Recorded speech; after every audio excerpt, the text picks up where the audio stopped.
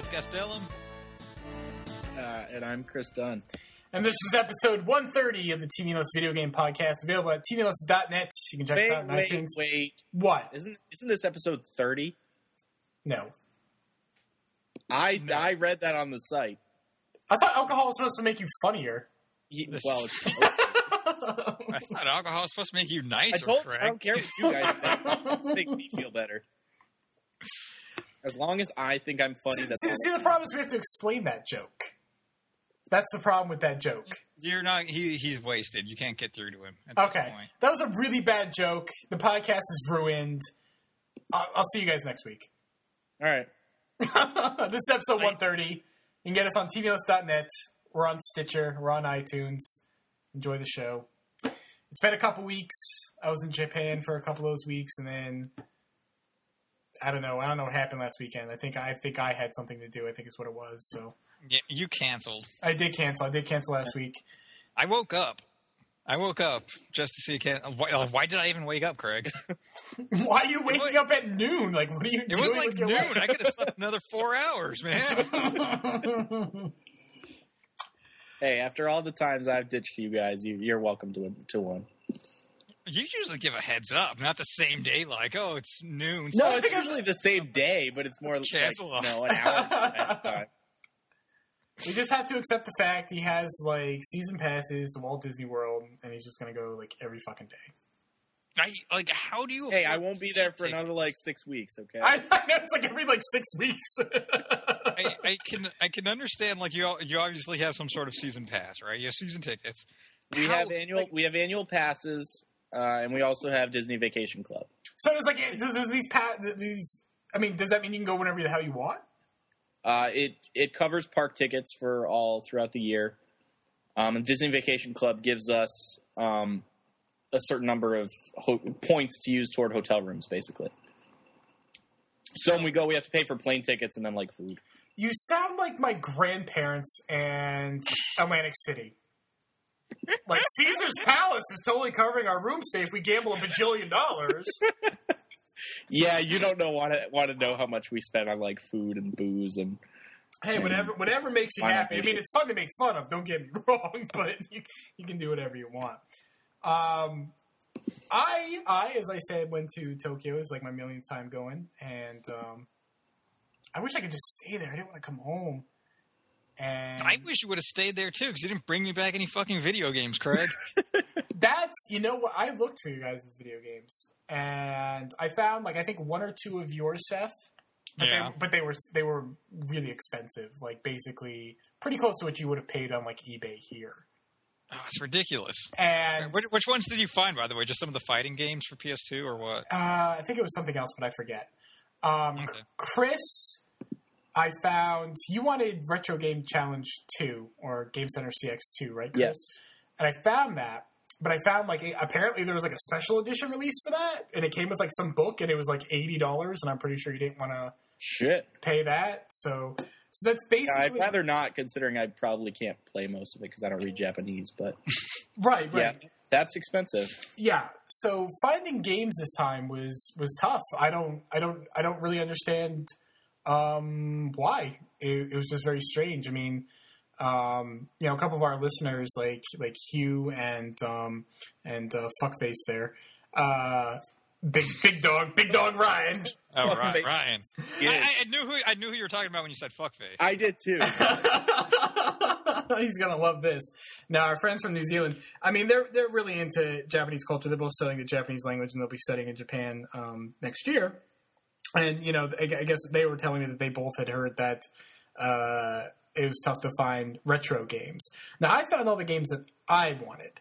But that's because most of the games that I wanted were more recent. But even then, it was tough. Like, I wanted Phantasy Star Online 2 for the Vita. I only saw that in 2 places. It's such a recent release. You'd think it would be so much. Nope. Saw it 2 places. That's it. What else? There was just a couple of games that like EX Troopers. Found the PS3 version in one place. And the 3DS version in one place, but it was a different place. It was expensive. It was $60-something or something like that. I'm not paying that. That's crazy. I paid $20 on Amazon for the 3DS version. No, for the PS3 version? Yeah, I paid $30, which is it's a little much. But I mean, I didn't have to pay for like shipping or anything. Yeah. So I mean, $30 was fine for like the PS3. I didn't complain. It was brand new, it wasn't used or anything, so I was fine with that. But yeah, no, it was just really tough to find things. Most things that I wanted, like I said, I found, but I found them in like one or two locations. It was really difficult. And I don't know. I mean, maybe the game industry is just. I mean, I don't know, not the industry, but I guess just game sales just aren't what they used to be there. Because I mean, I can tell you this: on the trains, the vast majority of people were playing games on their phones. Mm. I mean, of all ages, they were. I saw 0 Vitas. I saw a couple of 3DSs, Street Pass like a motherfucker. So people are carrying their 3DSs. They're just not playing them. Everyone's playing on their phones. God damn it, phones! It was definitely very different from the last. I mean, I was only there like 2 years ago, so I mean, it was just still very different from that. And but I mean, the trip as a whole was great. I love it there. I absolutely love Japan. It's the best place of all time. Do you just feel like a giant there? I'm not that much taller than other people.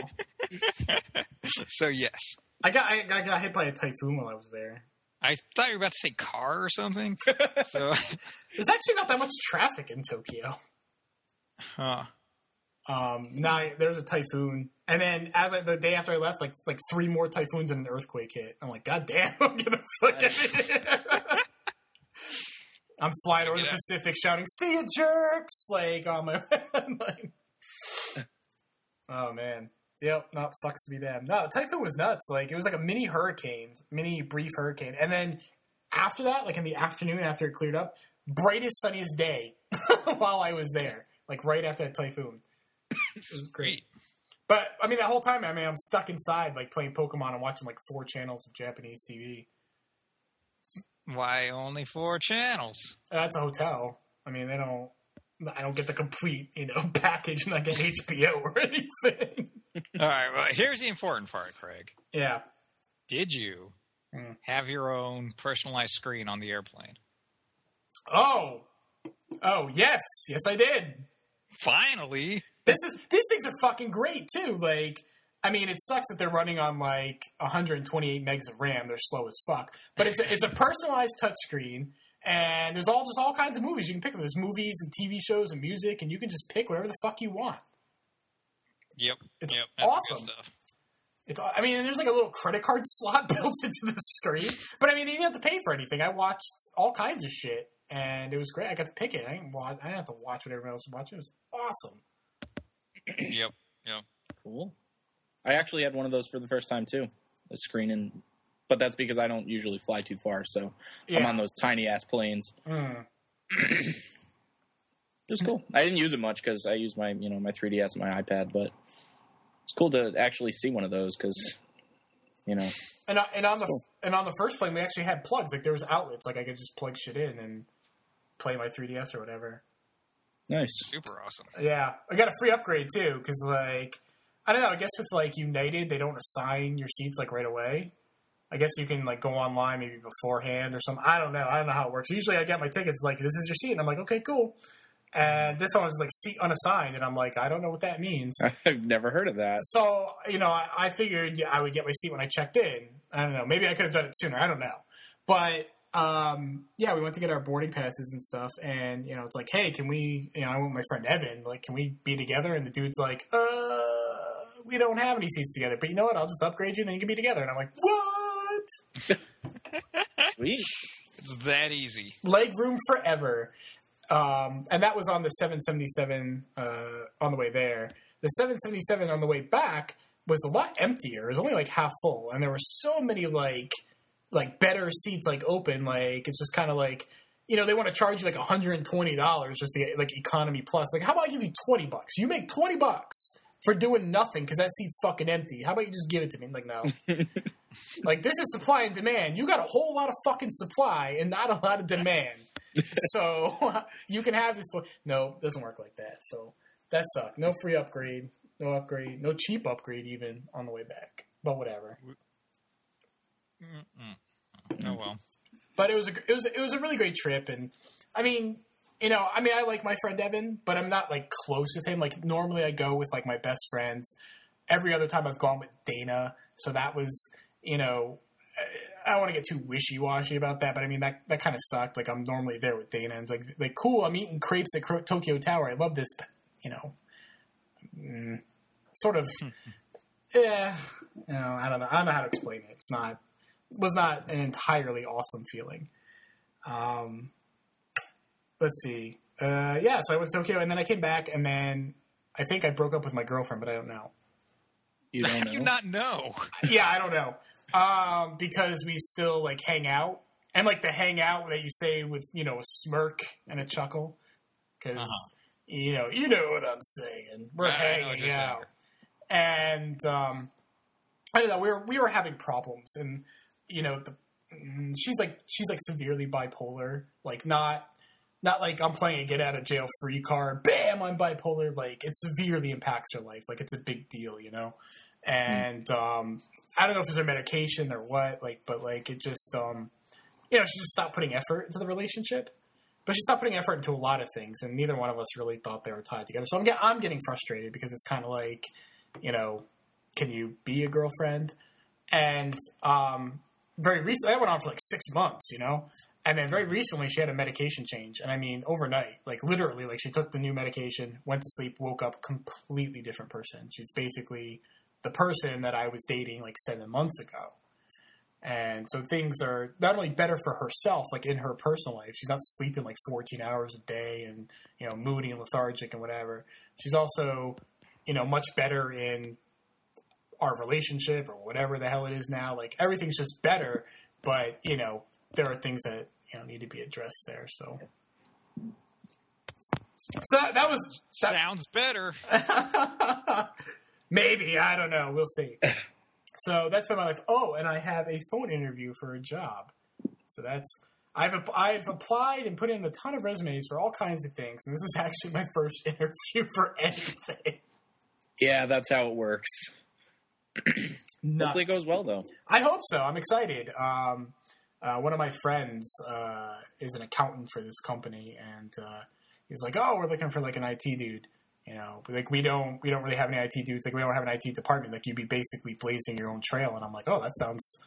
I mean, I don't really want to do IT, but that actually sounds really exciting, actually. And he's like, oh, our company's like really growing. We're acquiring all these different companies. I'm like, that's something I kind of want to do. So, I threw my resume, and they got right back to me. So it's promising, I think. Yeah, that's good. They reply quick. Yeah, and I didn't have to like chase them down. You know what I mean? Like. They got back to me. Yeah, it's like you submit your resume and then you're like, hey, just wanted to see how that's going. No, they came to you. That's a good sign. Yeah, I think so too. So I'm pretty excited for that. So I don't know. I mean, things were looking kind of in the dumps for me, a couple weeks ago, but I'm optimistic now. Sweet. I'm taking my pants off in case anybody's wondering. That's fine. I'm usually. Oh, I'm well past that. Yeah, I'm wearing PJ pants because I got the door open because I like the cold air. So otherwise, there'd be no pants on here either. Fuck pants. So that's me. I mean, that was a bunch of rambling. I'm not in podcast mode. It's been a little while, so I apologize to our listeners. No, wait. Did you do like anything new or different or something cool in Japan that you haven't done on previous trips? That's a good question. Actually, most of what I did is stuff I've already done, and some of that's okay. Like I enjoyed doing it. Like I mean, my hotel is like right next to Tokyo Tower, so whatever. Of course, I'm going to go to Tokyo Tower. Mm-hmm. So I don't mind doing some repeat stuff, but because I went with someone who's never been there before, like 90% of what I did was like repeat stuff. And that's okay, because I mean, I love it there. I don't care. Like, I love doing a lot of this stuff. But, it would have been nice to have a little more time to do other things. I went to Odaiba last time. Odaiba is like trash island, like it's a man-made island off the coast. It's part of Tokyo. It's part of Minato.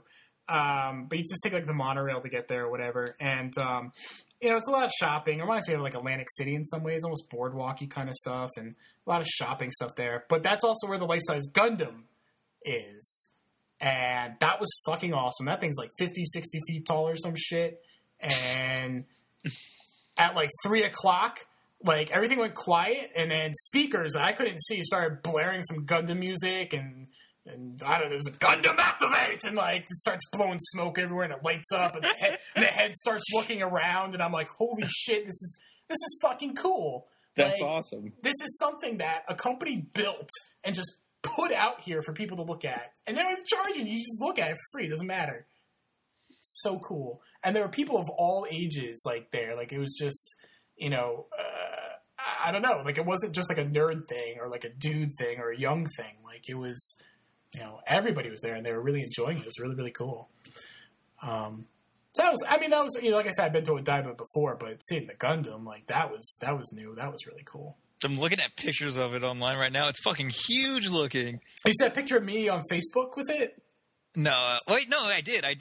But I think you were, I don't know, the angle was off, so I couldn't really judge. Right. Judge how big it is. No, with that angle, no, you couldn't. It's life size. Like, it's how big a Gundam would be. I guess I couldn't really picture how big a Gundam actually would be. You can, because when you come around the corner, you can see that when you're approaching it, it's on the other side of this building as you're approaching it, and you sort of see it on your left. And it's sort of like, well, that's not that big. And then you get up to it, and like you're not even up to its ankle, and you're like, oh yeah, I guess that's kind of big, actually. Like its shoes are the size of my car. That's crazy. That's crazy. It is crazy. Gee, now that I'm looking at it, weren't there some people who made like a giant AR card and laid it out in front of there, and like had a giant me with their 3DS stand next to the giant Gundam? That's very likely. That's very likely. I'm pretty sure I saw something like that. But I also love having these great interactions with people in Japan, and it's stuff that I don't feel like tourists would ever experience in like New York or whatever. And I mean, I usually end up having these while I'm there, but like I remember we were in Asakusa, and there is it Sensoji? There's like, I mean, it's like the oldest like Buddhist temple in Japan, and it's a big draw. There's almost like this huge like bazaar out in front of it, just stalls and stalls of like people selling shit or like food or candy and stuff. And we went on a really good day because they were doing something. They were burning incense, and there was some sort of ceremony going on. There's all sorts of stalls selling food, almost like a fairground, I guess. And it was great. And we bought some yakitori, and we're eating it just outside the temple. And this old dude comes up to us and asks in English, you know, is it delicious? We're like, oh yeah, it's great. And he starts talking to us, you know, asking us if we've been to Japan before and how we like it and stuff. I'm like, have you ever been to America? And he starts naming, he says, yeah, my company has some offices, and he starts naming some cities that he's been to. And I'm like, how do you like America? And he stops and he's like, I love your country. And I'm like, I love your country too, old dude.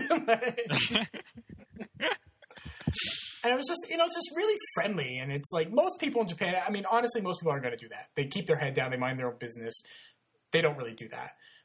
But I mean, every time I go there, I end up walking away with a couple of experiences like that. And I just don't see that happening with, very foreign tourists in America. I just don't see that happening. We're not quite like that here. There's just a distinct lack of assholes in Japan is what it is.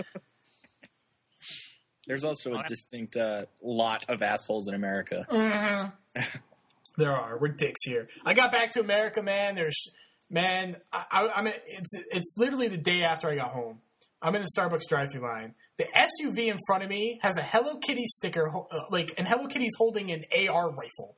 And I'm like, I'm fucking back in the United States of America. I'm like, this is it. I'm in Japan. I'm just in the home of Hello Kitty. She's holding paper lanterns and cupcakes and stuff. And then I come home and here she is holding guns. And I'm like, yep, that's America. I'm home. That's just because she can't buy them in Japan, Craig. No. We were in a toy store and there were some really realistic looking replica toys though, like stuff that you couldn't buy here. No like orange painted muzzle or anything like that. I could have stayed there. I would have liked to. Should have. Telling you, dude, just hide out somewhere. Yeah, no, I'm not going to do that. What about you guys? What have you been up to? Yeah, Chris. How was Disney World? How did you know I went to Disney World, Seth? Because you weren't here for the weekend. I just assumed you're at Disney World or Pottery Barn. He sent me that fucking picture of that fucking dragon like an asshole. Dragon. What? The dragon is the water that he hates. The Lego dragon. Oh. Have we not talked about this? We definitely have. Seth just doesn't pay attention. So. Yeah, Lego Dragon Disney World. I feel like it was a long time ago last time I heard about it. Yeah, no, I definitely remember that. Craig doesn't like things in the water that aren't supposed to be in the water. Such as? Lego dragons? Dragons or Legos? The whole thing. Let's not talk about this. Let's move on. You never played with Legos in the bath when you were a kid? What? No. What? Why not? They're plastic. It's not like they're going to get ruined or something. Oh, you can't get them wet. I don't want to think about why are you guys doing this to me? Did you play with your action figures? What did you have bath toys, Craig? Did you take baths? Mm-hmm. I don't know. I don't think I had toys in the bath. I mean, I might have, but I don't really remember them. Anyway. Yeah, we went to Disney World for the weekend because this month they're doing the International Food and Wine Festival, which was awesome because they have like 30 booths throughout the World Showcase area of Epcot, all from different countries where you can try different foods and different drinks. And we got super drunk on Saturday and Sunday. It was a lot of fun. So like 2 glasses of wine? Yeah, something like that. No, I mean, I got to try some new things. Like I had some black beer from Brazil or something. A lot of cool food and drinks. We went once a couple of years ago, but there was once a time where I did not drink all the time, so it was a lot more fun this time.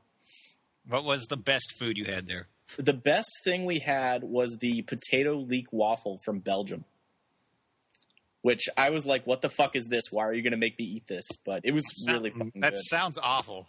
It sounds really weird, but it was actually delicious.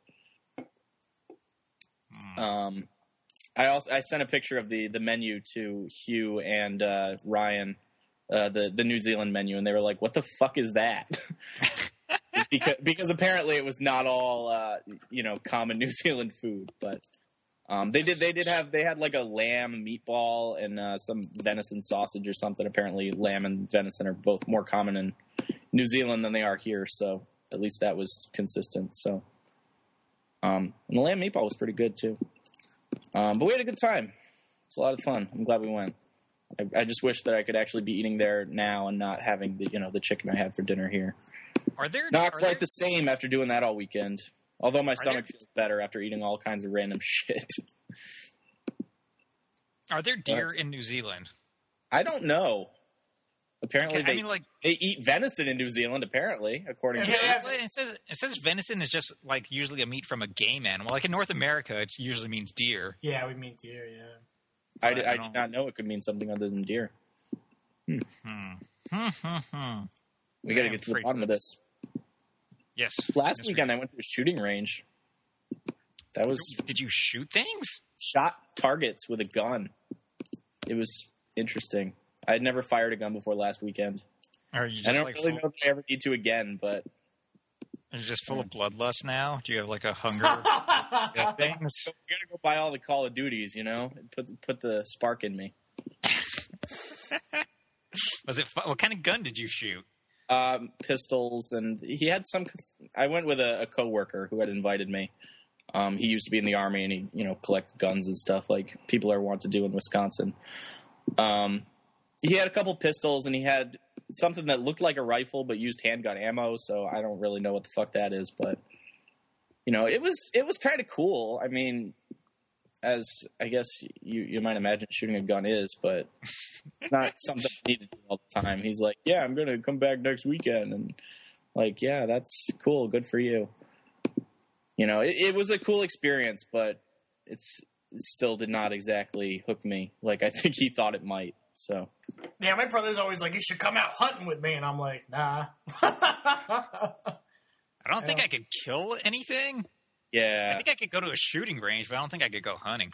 I think even then I have so little interest in doing that. Like I just have, I don't have like the sort of power fantasy of pulling a trigger and, shooting explosive bits of metal.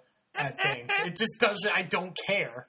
I I figure feel the it'll same be. way. And I didn't go because terrifying. I was super interested in it. I mainly went because he invited me, and I don't do all that much, as I'm sure we know by my descriptions of what I do on this podcast.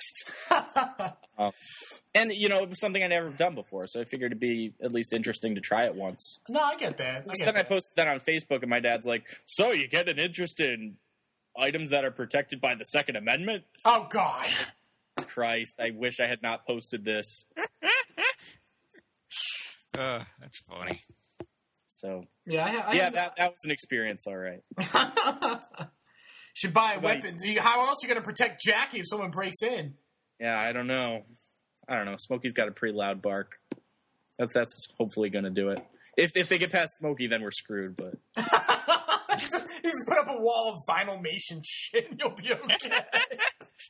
it'll be like Home Alone. They'll step all over them and hurt their feet. Jackie would be so mad at you. She'd be like, She "You would be died totally before- dead. You died before you mess up my vinylmation."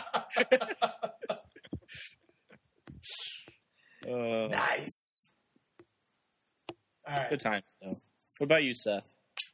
Man, like you're all shooting guns and going to Japan and shit. I've raced some go-karts. Is that cool? That's cool.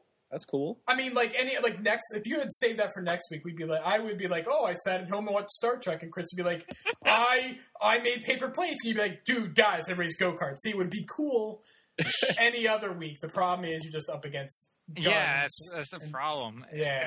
They're not like your family fun center fucking go-karts. These things book. They got spikes coming out of the wheels. They do. No. Flamethrowers. Let's see. It's a quarter mile. They're cool until you hit a fucking banana peel. God damn it! I did get fucking T-boned at one point, and that It's really like hurt. Mad Max go-karts. It is, but it was crazy. No, but I mean, it's a quarter mile track, and it's all like crazy hairpin turns and shit. But you could do a lap in about 30 seconds. And you're turning. They've got to go at least like 40, 50 miles per hour. That's all. But yeah, they haul. But when you're at top speed, they start shaking violently. Like there's no like shocks or anything on them. So you're just like like your whole. And you're like in this plastic seat, and my spine is bruised now, and I don't know if that's. It's like an IKEA go-kart. It's just barely held together. They hurt. I don't know what they. It's like held together with like cam lock fasteners and press particle board. Wooden dowels and the wood. Did you have to put it together yourself? That's a pretty good sign. that was you saved $10 that way. Yeah. Well, no, that was fun though. I was like getting into it because we did like 2 separate races, and by like the second race, I'm like skidding around corners and shit. I don't want to say drifting because I don't think like that sounds cool. Like, yeah, bro, I was drifting in my go-kart. But no, I was like sliding around corners and shit, and it was pretty badass. He's holding down R and he's watching his smoke change colors. I'll power slide through this shit. It goes from the V to the E's and then a ready.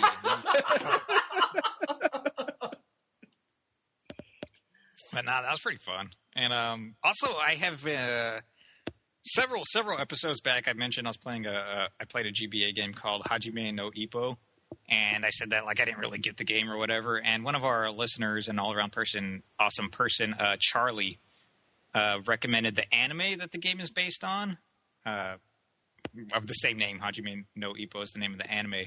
So I've been watching that too, and it is really, really fucking good. It's like a anime about boxing, and I don't give a shit about boxing at all. But You just already the character.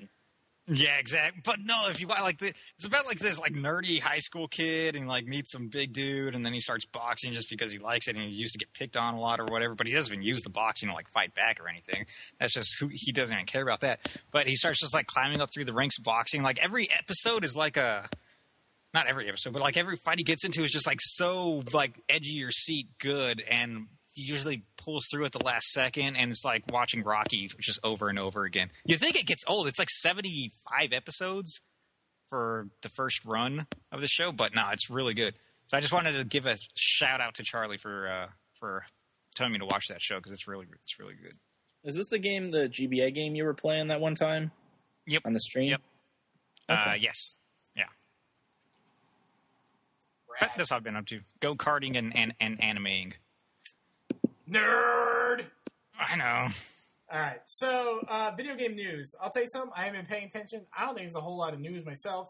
I think there's some bitch fight about the fucking resolution differences between the PS4 and the Xbox One, and I'm like, you guys are fucking stupid. That dick waving is like driving me crazy. I can't, and I feel so detached from like video games. Like I want a PS4 and an Xbox One, but I mean, there's just like this sort of like boredom that's like set in for me, and not because I'm bored of video games. I am just bored of what video games are, like what they've become.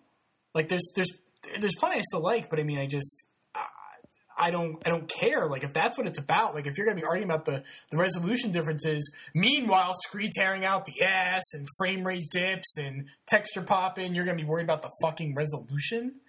Man, I just feel like we're on different fucking planets because I just don't care. Like not in the least, I just don't care. I just like the games. I just want to play video games. That's all I want to do too. And the thing is, but I also want to feel like I'm, I'm part of a group of enthusiasts where I can share my thoughts about stuff and I can take in new ideas. And I just feel like the pool of people that I can converse with or read or listen to is just so small compared to the vastness of the rest of the community or the audience or whatever, because so much of what they give a shit about, I don't. And I feel, and that's, that's fine. Like, I'm speaking sort of like negatively about that, and I can't hide that. I apologize about trying to be an asshole. I'm just saying that I feel so detached from that. Like, that's the thing. Mm-hmm.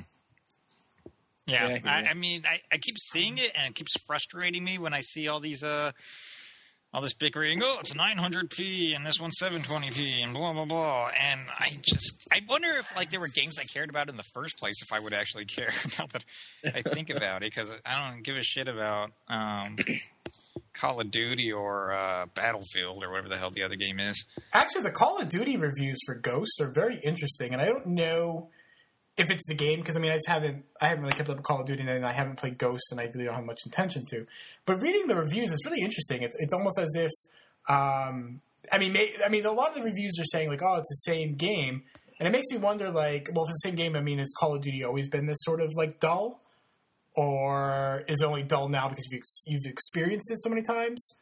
Or I wonder if like game writing is sort of maturing to the point where we can be a little more honest. Not that honest, because we don't want to piss off our publisher benefactors. But, I don't know. It's really interesting to me. Not in a Schadenfreude kind of way. Like I'm not sitting here delighting because not in a Seth kind of way. Right, exactly. I'm not delighting in the fact that it's going lower scores. I actually find it really, really interesting, to the point where I actually went around and read a bunch of the reviews. And a lot of them read like a laundry list of features, like this blah blah blah blah was changed to this Jubilee Jew, and I'm like, I have no idea what you're saying right now. It's just a bunch of fucking vernacular I'll never get. I actually enjoyed Kotaku's review. I'm not sure who wrote that. Was it Patricia Hernandez, maybe? I don't know. I don't know who wrote it, but I actually found that to be the most interesting review. But no, they're worth a read. It's just, if only to see like this sort of progression in attitude towards Call of Duty, or this progression almost in, honesty in writing or something. To me, it was very interesting. Patricia Hernandez, yeah. She did write it? Okay. I like her. She gets a lot of shit, but I actually kind of like her. She writes it in a very... I feel like she's knowledgeable and articulate enough, but she also writes... She reminds me of myself, actually. She's knowledgeable and articulate, but she writes in a very sort of personal way. It's not robotic, or it doesn't read like Consumer Reports. I like the way she writes, and it's also very. She also picks like topical things that aren't particularly like feminism themes or things like that. I find that interesting, so I like her. But actually, this subject of graphics and things like that, actually, that's sort of a good segue into something I did actually want to talk about. Not really news, but VD Dev, which is a studio that often pushes these least powerful systems in interesting ways, has released a tech demo for their upcoming title called Ironfall for the 3DS. And I posted this trailer on Twitter. I talked about that. Did you guys see this Ironfall tech preview? I did. You did. I heard about it, but I didn't watch it yet. Okay. Now, VD Dev is responsible for games like Asterix and Obelisk, XXL on the GBA, and Driver 3 on the GBA. And particularly Asterix.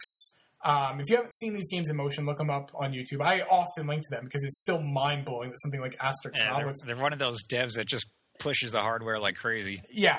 Asterix and Obelix XXL is a full 3D platformer on the GBA. It's nuts.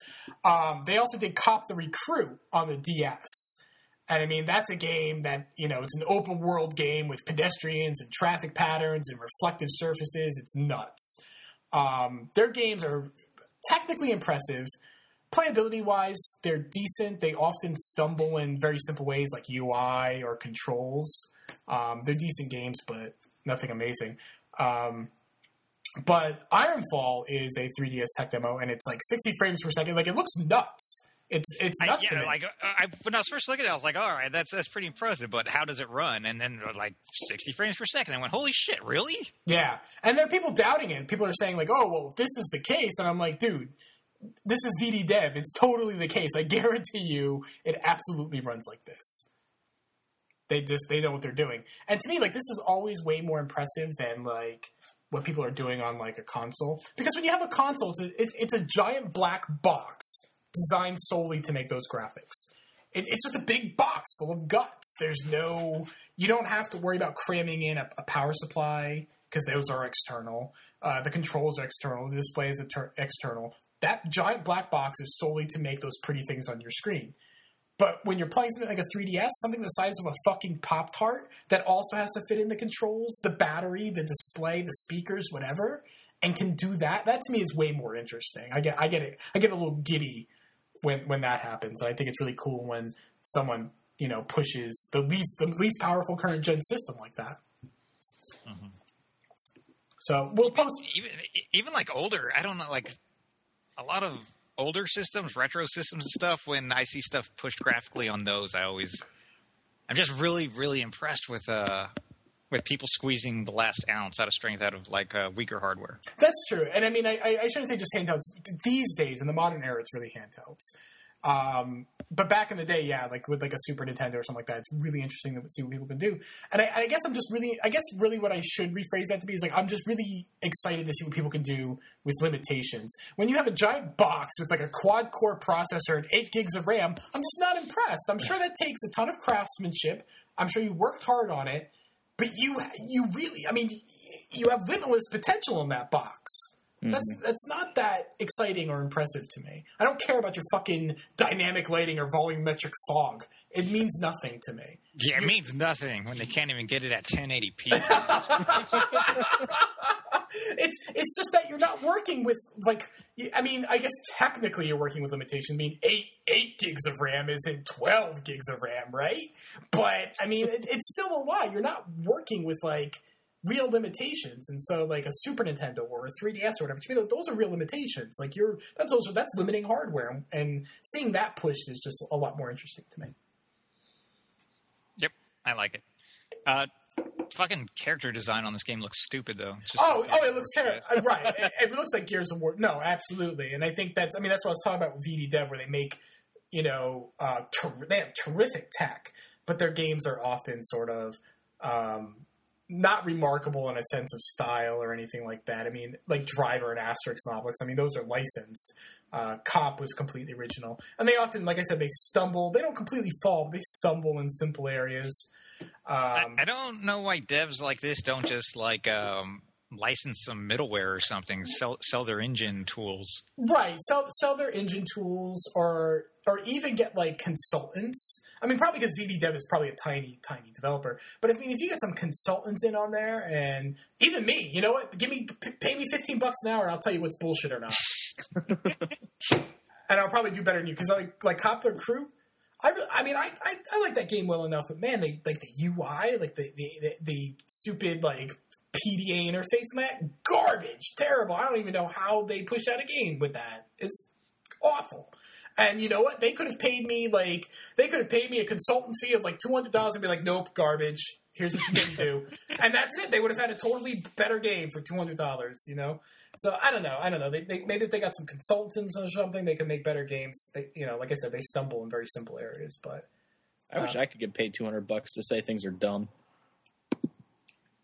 Listen, it took a lot of years of cynicism and cold-hearted skepticism to get to this point. I've earned my right to say things are dumb. It took a lifetime of growing up without bath toys to.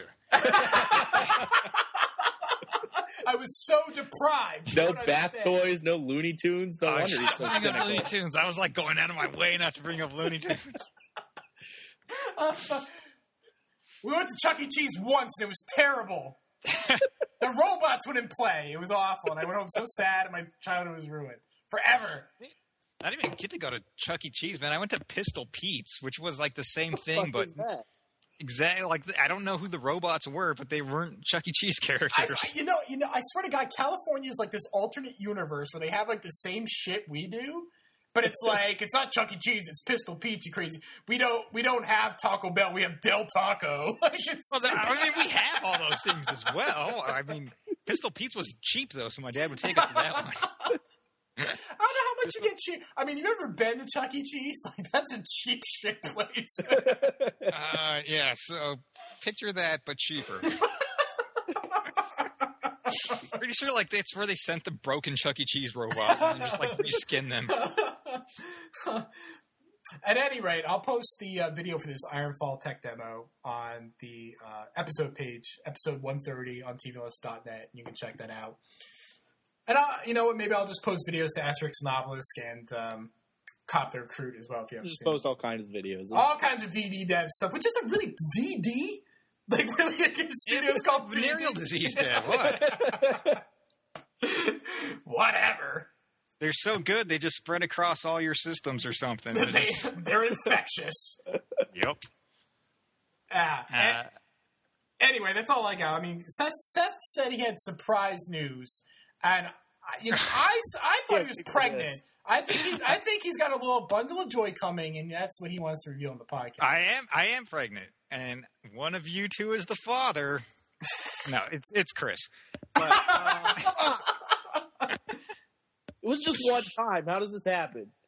yeah, you were drunk. I don't know if you read those pamphlets in health class, but that's all it takes. I always thought they just said that to scare me. Swap Note Studio was shut down. That's not a surprise. That happened. Yes. Yeah. No. I don't know why I said surprise news earlier because it's just news. But Surprise last week. yeah, it was on Halloween. I think they shut it down. I do not. Did they not understand people were sending dicks to each other? Like I don't even understand. Like, and is that really like this widespread, would do that, like rampant? Yeah, no, I'm pretty sure you drew a 3D dick. Immature. I'm What kind of pretty sure immature? that's the sole reason it happened. That was art. All right. Wasn't it like a 3D dick, like poking me in the eye, like sitting on a dinner plate or something? It was on a dinner plate. I know. Like, I bet nobody else drew a dick from that perspective. All right, that was just some original. It was like coming right up at you. Your use of words. I know. Coming right up at you in 3D. Yeah, so that's gone. Apparently, Flipnote Studio as well, but that's only released in Japan because I feel like this is almost like beyond Nintendo. Even, I mean, we make jokes about like their control of like internet or reluctance to do like internet related things, but this seems like beyond even them. And I mean, I don't use SwapNote like as much as I used to, but I mean, I still use it. Like, I still receive and send messages with it. So it's frustrating. I feel like there may have been a specific case that they came across that where something really bad was going on. I think for them to freak out and shut down everything. Because I mean, it's not like people sending dicks on SwapNote is a new thing. Yeah. I don't know if like a parent complained to them, or I maybe think a lot of parents complained to them, or or they found something specific. I don't know. Yeah, I don't even know about that because I don't know.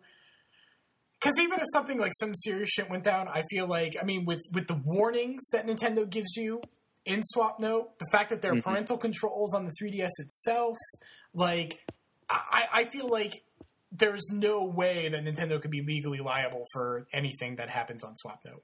The fact that even when you exchange friend codes, there's no notification, it has to be mutual. Like, all this stuff completely, I think, protects them from litigation. Or maybe I'm just ignorant of way the court system works. But I look at all that and I'm like, there's no reasonable person can look at that and go, yeah, you're totally held liable for all these dicks, Nintendo. Like, I don't see that happening. I'd be inclined to agree, but I mean, I can't think of any other reason they would be doing this. I mean, I really don't care. I haven't maybe used to preserve in a long time because I think it's not a great interface and it's, you know, less good than it should be. But that's beside the point. I just don't understand why. You know. Yeah. I'm just trying to justify it in my mind. I feel like it's to protect their image. Like, I don't think it's war. I mean, you got to think back. Like, there were news reports with the original DS about PictoChat. Like, strangers can be luring your kids away. The stranger's right over there. He's within arm's reach. It's fucking PictoChat. There's no surprise. It's him. It's that guy over there jerking off, like standing 2 feet away. There's no surprise. His name is Seth. What? He's that Pistol Pete's learning the children. He's in the Del Taco parking lot. Well, now I can't go back to those places. You still have Carl's Jr. Oh yeah, there's Carl's Jr. Oh wait, I mean, no. What are you talking about? Oh man, nice. We Um, got him. Yeah, so that I don't know why that's gone. Nah, that's really Whatever the frustrating. reason, it sucks. Does. And It's something about Metal Gears doing things, ground zeroing. Oh yeah, that thing. That thing. Apparently, Metal Gear Solid Ground Zeroes is being released like separately before Metal Gear Solid 5, and it's like one mission, but who knows how big it is. And the only prices I saw in it were like UK prices, so it's like £20 for a download on PS3 or 360, or £30 for a download on PS4 or Xbox One, or £30 for a retail version on PS3 or 360. It's coming in spring of 2014. Okay. Some of this didn't we already know? Didn't we already know it was like a prologue thing and it was separate? We knew it was a prologue, but we weren't sure how it was going to be. They said it was separate, and then they said it was together, and I don't think we really knew I don't think they know. We may still not know anything. I don't know. They're just like, whatever, let's just put this thing out and get some more money. Yeah. So cool, that's a thing. And finally, nobody cares about this but me, but the Ys 5 translation patch is nearing completion for Super Nintendo, Super Famicom, anyway. So soon I will be able to play Ys 5 in English. Rad. And that's expected to be done around Thanksgiving, hopefully. Aeon Genesis Translation Projects is doing that patch. So it should be fun. Have you guys go on? I'm sure somebody else out there cares about Ys 5. There might be. They're probably not listening to this podcast, but I'm sure they're there. Have you guys seen the most recent gameplay trailer for A Link Between Worlds? Maybe. I feel like I've seen. Oh wait, no. I was watching it and then I turned it off because it was too cool. I got halfway through and I was like, "Oh, this shit looks awesome." And then I was like, "Oh, I'm going to save the rest for later." It was really awesome. So I mean, if anyone wants to check that out, then go to the Nintendo YouTube channel and it's there. And it was really fucking good. I had to watch it, and here's why. Because just the fact that a new Zelda is coming out is not enough for me to get excited anymore. Because Skyward Sword, Twilight Princess, those DS chuckle fests, they're not. I get hyped up, and then I'm like, I'm so bored. Everyone, can you please just stop talking and telling me what to do? Can I please play this game? And you can't, because everyone wants to talk, wants you to doodle on the touch screen or jerk off your Wii remote or whatever. You can't just play a game. And I need a little bit more than just new Zelda for me to get excited, you know? Mm-hmm. I mean, I watched some of the previous... I mean, they've been putting out a lot of videos for this game recently. Yeah. I mean, not just videos. I feel like we've seen a lot of screenshots and interviews and all kinds of stuff. That for that reason, I did not watch the video because I already know I'm going to be picking it up. Well, right. You know, I've had some, you know, disappointment or reservations about some of the more recent Zeldas. Just like you, I'm not going to lie about that, but I'm still excited based on everything I've heard about this. And maybe that's just the Sonic cycle of Zelda, you know. But I have high hopes, and you know, I don't want to. Whether it's good or bad, I still would rather go in knowing less. That's interesting. I mean, I feel like I know enough now. I mean, the stuff that I know, like you can tackle dungeons in different orders, you can upgrade your weapons, and I mean, to me, like I saw some of the combat, I saw some of the puzzles in this trailer, and it's just really compelling to me. The story sounds like garbage, and I'm tired. Low rule? That's some inspired shit right there. Like, where'd they even come up with that? That's crazy. I am so tired of Zelda games pushing more and more story on us. I mean, that's the times, right? I mean, all games do that, and I'm sick of it from all games too. But with Zelda, it's like I don't feel like it needs it. Like I feel like it could tell simpler, subtler stories. I feel like maybe like Ocarina of Time and Majora's Mask had the appropriate amount of story and cutscenes. Maybe even less. You know, I think they could do less and have it be better, absolutely. and still have a very compelling thing going on there. But instead, everything's very explicit. There's a lot of talking. Everything has to be colored in different colors. So I'm supposed to pay attention to this because it's blue, and it's just really frustrating. That's one of my biggest grievances with Zelda. But the gameplay in this game, that stupid story aside, and the fact that I'm probably going to have to sit through mountains of tutorials, the gameplay looks really awesome. And sounds really awesome from what I've heard. And so I'm really excited for that. And I want to be excited, you know? I mean, there are not many people, but a handful of people, you know, peg me as a Nintendo fanboy in a negative way. And I think fanboy can go one of two ways. I think there are, like, negative fanboys, like people who, like, arbitrarily and very vehemently, like, defend something blindly. You know, they get in internet fights, and they're like, you know, my video game company's dick is bigger than your video game company's dick, and it's stupid. But then there's this other breed of fanboy that just get really excited. It could be fangirl, whatever. I mean, it's a stupid term. But this fan person, they just get excited. Like, they're not looking... Fan person. Fan person. They're not looking to fight. They're just really excited about this thing. And you know, sometimes I follow some of these people on Twitter. They just get really excited. And they're not looking to fight. They're not looking to tell you it's better than anything. They're just really happy that this thing is coming out and they got to play it. And I wish I was that kind of person again. I wish I could just get super excited that a Zelda's coming out. I'm going to be able to play Zelda. And I can't. Number one, I'm just a little cynical due to past Zeldas. And number two, I can't turn off my critical eye anymore. It's just permanently on. It's fucking Eye of Sauron blazing into every game I play. And so I wish I was a Nintendo fanboy. People call me Nintendo fanboys. I wish, man. You're way off base, and I wish I was, but I'm not. And I really wish I could just be like, yeah, fuck yeah, new Zelda. And I can't wait, and I'll sit there and I'll play it, and I'll love it, even if it's stupid. But I can't do that, sadly. But I am looking forward to this, and I hope that I enjoy it. It comes out the day before I leave for Mexico, so I'm gonna buy that and play it on the airplane. That's a good plan. Or in Spanish, el airplane. We are also getting a Zelda Link Between Worlds branded 3DS XL, and it's really super nice. It's gold with a gold Triforce on the front, and on the back it's black with a black Triforce. And I think that's like Low Rule. It's like Low Rule down there. That's what she said. Yeah, fucking Low Rule, dude. Seriously, Low Rule. I just can't wait to see how this game crosses over with Sabrina the Teenage Witch.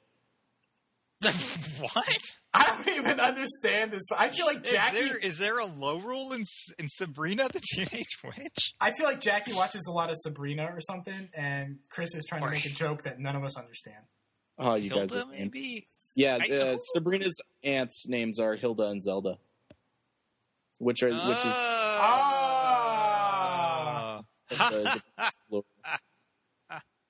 you guys suck. I think there might have been one person that got that, like one like huge Melissa Joan Hart fan. I thought this was common knowledge. I did not realize you guys didn't know this. Well, no, I knew it. I did know that, but I mean, I haven't watched this show. And I haven't seen it in a long time either. I mean, I didn't realize it until... You might as well have been making a Mr. Belvedere joke. Like, what the, how am I going to... Fair enough. Like, fucking, like, facts of life. I don't know. Growing pains. Like, dude, go on. I, for one, have never seen a single episode of Sabrina the Teenage Witch. So... You're missing out on Puppet Salem. That sounds awful. It looks so terrible, but... I had a Gigapet with Salem. Did you really? It was like a Tamagotchi. Yeah, he would do stuff, and like he would drive around in like a little model car and stuff. He'd just drive around. Cats can't drive cars. Salem can! Well, apparently. Magic cats. In this show with witches and magic, cats can't drive cars, Craig. Whoops. Yeah. Right? Is the show about witches? Seth just thinks cats can't drive cars. What do you think a show called Sabrina the Teenage Witch is about? What could that possibly be about? You stupid bastard. Boxing? I'm done. I'm leaving. Anyway, I really want this. To that anime, Seth. Yeah, what? I'll watch it. Anyway, I really want this 3DS XL.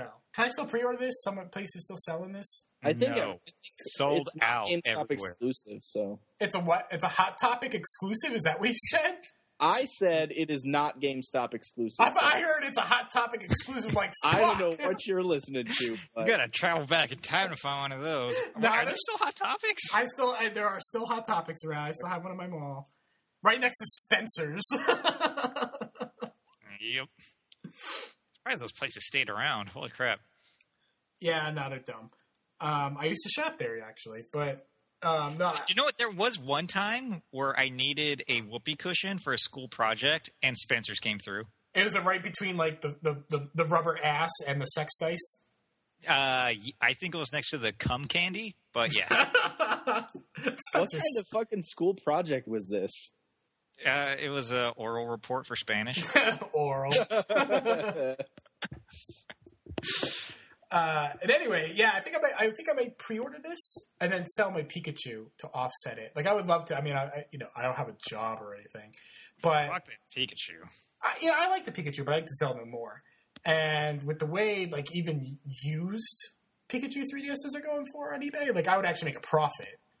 Yeah, I think those were hard to get when they first came out. I mean, I'm sure they're going for much more now than they were then, too. Yeah, I saw one going for, like, an auction for an opened one going for, like, I think it ended at about $300. Holy shit. That's pretty good. That's pretty good. So, I mean, I could buy this and then sell the Pikachu one. And I mean, I don't care about making a profit. If I can just completely offset the cost of the Zelda one, I'd be happy. So, I'm thinking about doing that. Yeah. I have the Zelda one pre-ordered. Nice. Because I'm a sucker. How many 3DSs do you guys have? A lot. I currently have 2. I have 5. Holy crap! I have 5. No, I do have 5. I have my Cosmic Blue or whatever it was, like the teal launch one. I have my Pikachu 3DS XL. I have my Shin Megami Tensei 4 LL. I have my Princess Peach, a European 3DS, and I have a 2DS. That's stupid. Give me the Peach one. You don't need it. You could die in a fire. You're not kidding. I traded in my my Aqua one from launch when I got the Zelda original 3DS, and then I got a Blue XL, and now I need the Zelda XL. So. I'm just glad that Luigi 2DS that was fake is not coming out because I would need to buy that too. It'd be weird if it was fake and still coming out. That would be weird. That would be. Huh. Do we have any more news? Did I talk about Ease? Yeah. Yeah. Then yeah. I mean, no, we don't have any more. Nintendo did their financial stuff, and they have to sell like 1 million bajillion Wii U's if they want to meet their sales goals. But that's boring. Let's not talk about that. They're not gonna do it. I know. Wii U's been selling so bad in Japan. Like so bad, like crazy bad. The Wii U is not selling awesome. And can you blame anyone? I mean, we can make this about like, oh, it doesn't have enough gigaflops or whatever, but it's not about that. Like, it's just It's Mario Kart, man. There's not enough games.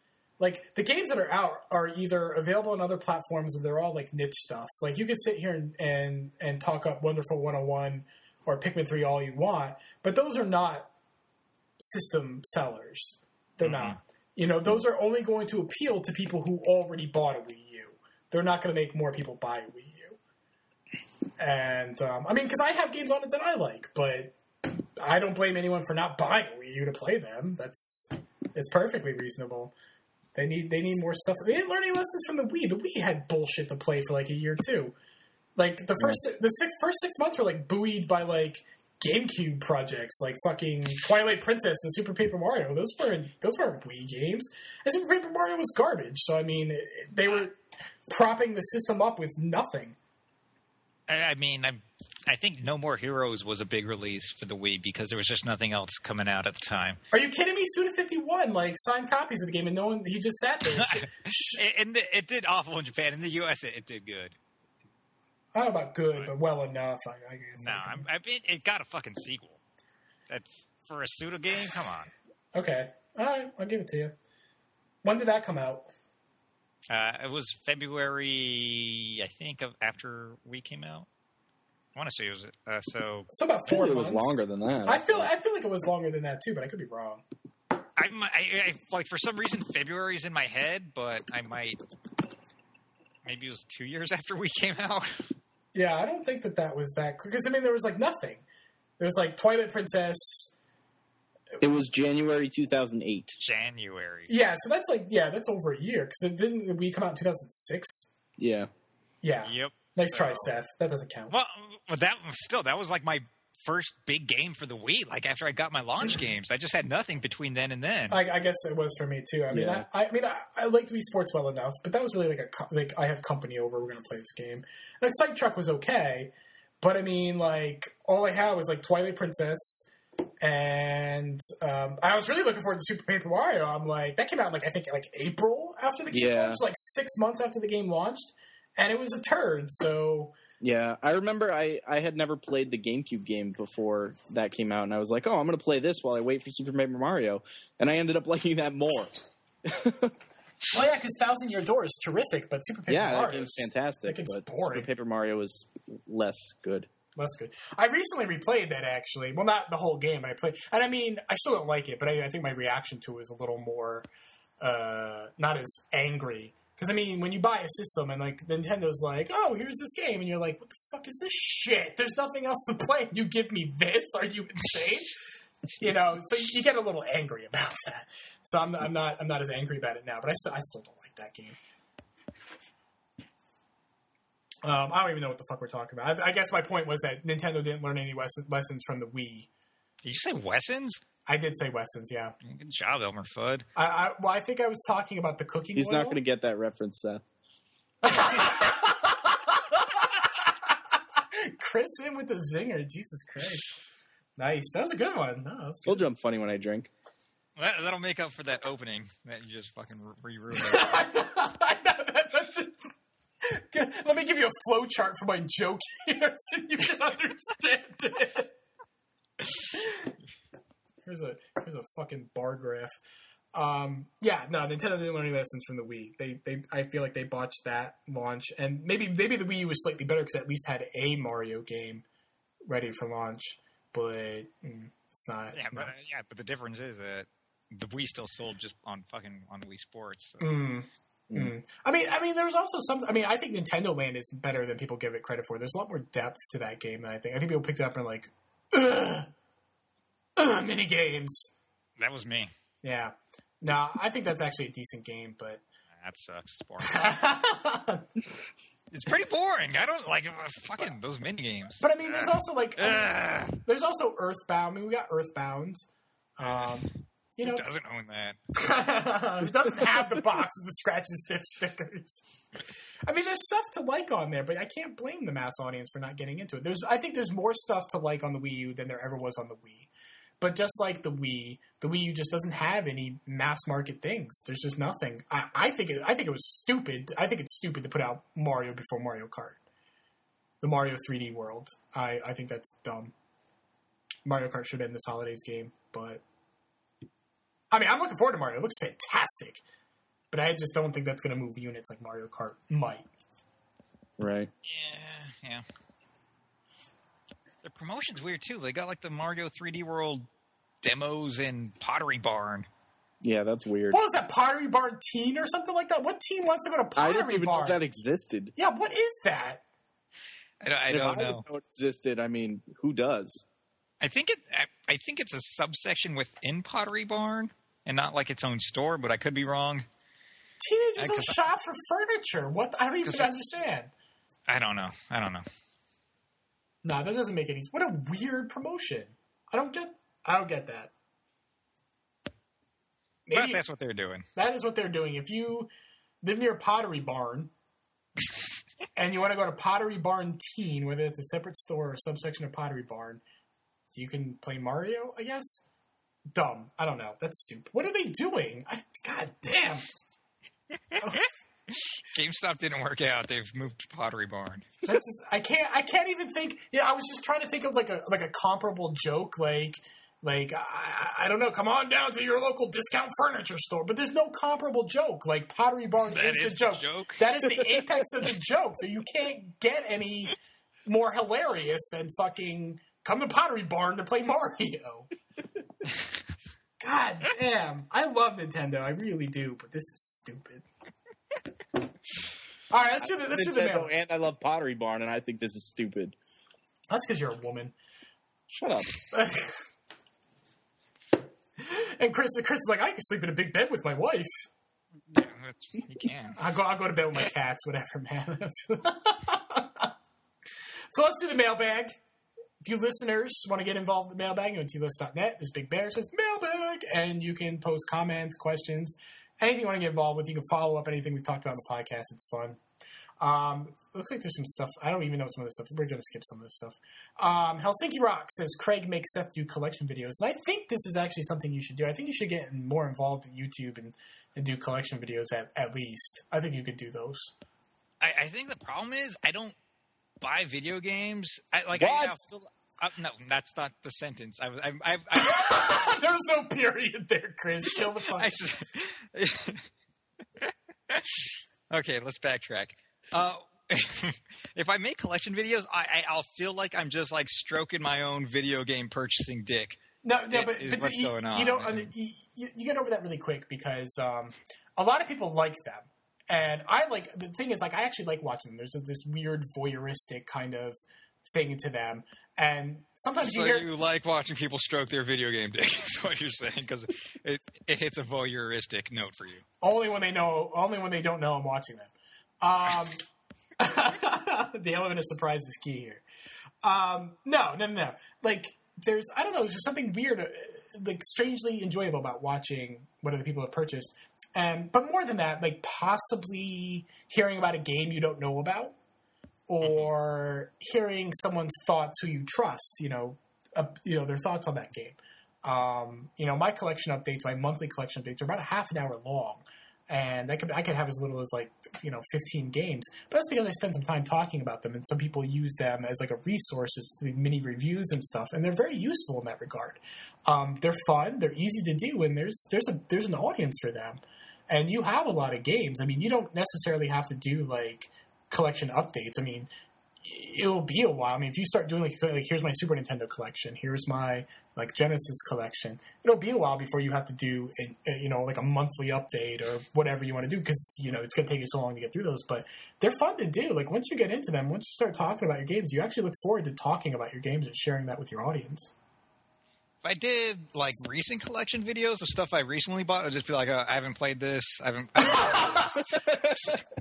Well, I mean, I say that sometimes too, but I tend to play my games before I talk about them. But once in a while, yeah, I'm like, I haven't played this yet. But I mean, that'd just be like 90% of the games I buy. Right. But I mean, but that's okay, because sometimes people don't care about it.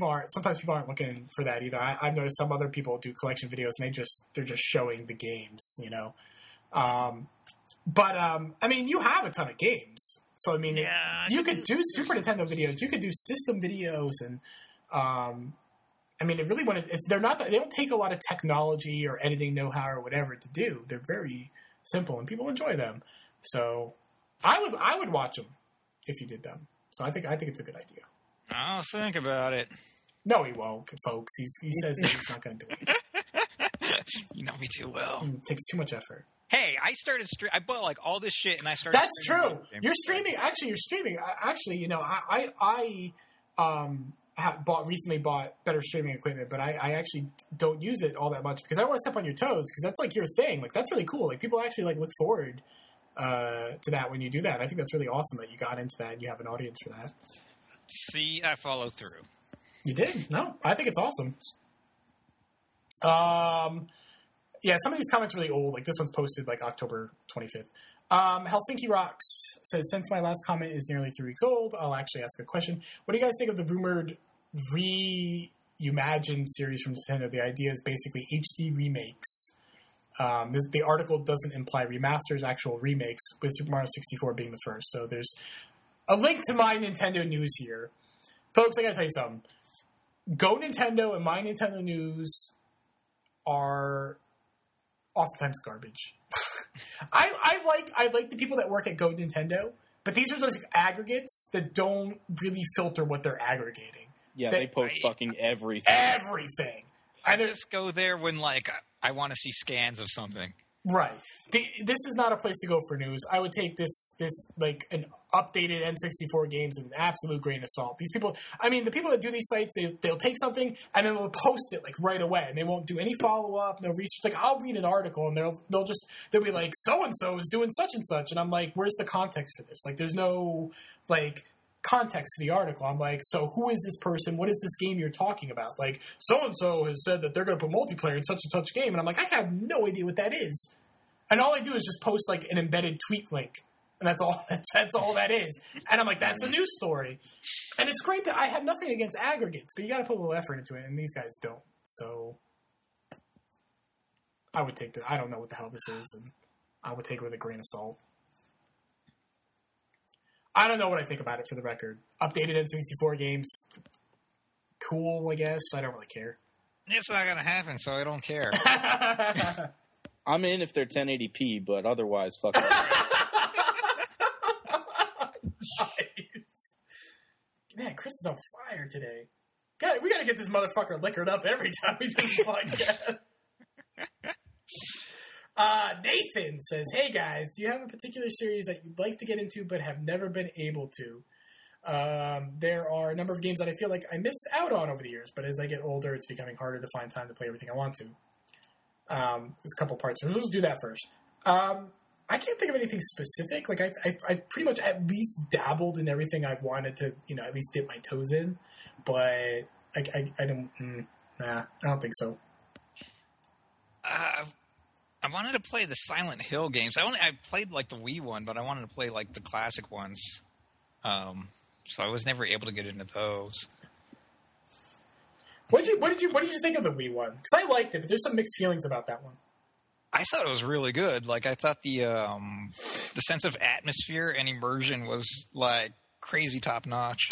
There were like really simple things in that one I really liked. I liked for instance, like early on when you're talking with the psychiatrist and you're like asked to like color your house, and then it goes back to like the game, and then like the house is the color that you colored it. Yep. Like things like that were really cool. And then there was like an interview that actually went in depth with all the different things that change within the game, not even just based on like answers you give during those interviews and stuff like that, but even how you play the game. Oh, that's interesting. Like if there's something spooky coming up, and if you like avoid going to it longer or stuff like that. So there's actually like some parts within the game itself that change elements, but I'll have to look for the interview or something. But no, and I thought that game was really good, actually. I didn't have many problems with it at all. No, I liked it. But yeah, Silent Hill is one of the series I wanted to get into that I wasn't able to. I wish I could get into Pokemon. Because, I mean, as a Nintendo fan, I mean, a lot of the people that I talk to about this stuff, that everybody gets so into it. And I've tried to I played the first one. I played through the first one to completion, Blue on the Game Boy. And since then, I've never been able to get into it again. And I wish I could because it's such a big thing, but I don't know. You play Blue, it's the same fucking game. Nathan also asked, why is Seth so bad at Zombies Ate My Neighbors? All right, see, I went back and beat it legit, Nate, okay? I used a Game Genie to beat it. Like that game is just... Here's the problem with that game. It's just... It goes on forever. Like, how many fucking neighbors does this dude have? What the fuck do you... He lives in, like, some cult commune or something, like fucking Jamestown or whatever the fuck that shit was called. No. But I did beat it legit after. He was egging me on. He was all like, oh, do I have to get on your case? Because he did the same thing to me with Contra Hardcore when I was about to give up on it. And so he's actually a good motivator to beat games legit. But no, I went back and beat it. The problem with that game is when you continue from your password, like when you get a password like every 4 levels, I think. Yeah. And you could continue when you put that password. You start over with none of your fucking shit that you've accumulated. So what's the point of that password then? Exactly. So it's hard. It's really hard. So I was continuing from like the last password, and there's like giant ants everywhere and werewolves and something, and I got a squirt gun. But yeah, so I had to look up like a guide to see if I could even accumulate enough stuff to beat it, and luckily I got lucky too. It took me like 3 retries just from that last password. Because the level you start off has like a bunch of items, but there's also a bunch of ants, and the ants could carry the items back to their hole, and then the items are just gone forever. So you got to stock up really good. But no, I beat it. So shut up, Nate. Silver Mongoose asked, what are some games that have legitimately scared you? And if we had read this question around October 25th when he asked it, it might have been timely. But now it's just like, what games are you thankful for? Or whatever. It should be maybe more accurate. But, BioShock, I was scared of the original BioShock. That game was scary to me. I mean, I don't know what he means by legitimately scared. Like, was I, like, fearful for my own life or safety? Like, no. But the game spooked me. Alan Wake had some moments where I'm like, you walk into the forest and the trees start blowing. I'm like, the fucking Taken are coming. I'm getting the fuck out of here. But, I mean, I don't know. I guess there are degrees to this. I mean, I know I'm playing a video game. It's just the fact that I have agency, that I have to actually walk into that forest or down this hallway, and that's just I know it's down there. I know something's going to jump out and try and hit me or whatever. It's not like that unknown, but it's just the fact that I have to be the one to do it. I was playing. Well, I'll talk about it on the games we play, but I was playing Fatal Frame 4, and that game is legit mean, making you do shit like that. Fatal Frame scares me too. Fuck that game. Because that's another one where, like, you kind of have an idea of what's happening, because, like, it'll use, like, camera angles and stuff, and it'll show, like a ghost walking in the background, like, through a door, and you're like, oh, fuck, I'm going to have to go through that door. I'm not going to want to do that. And it's very good at setting that kind of shit up. Fatal Frame is really good, because it's not... I mean, there are jump scares in the games, but it's really good at putting you in a constant state of unease with techniques like that. And... I like that. It's a lot better than jump scares. It builds tension, and it's fucking scary. I don't want to play it after a while, but it's a good scary. I think it's a good method to build up scares. It's genuinely creepy and unnerving, and I like it. So there are 2 games that I've ever just like stood up and turned my system off during, and one of them is Fatal Frame 4. What was the other? The other is actually Shadow Man on N64.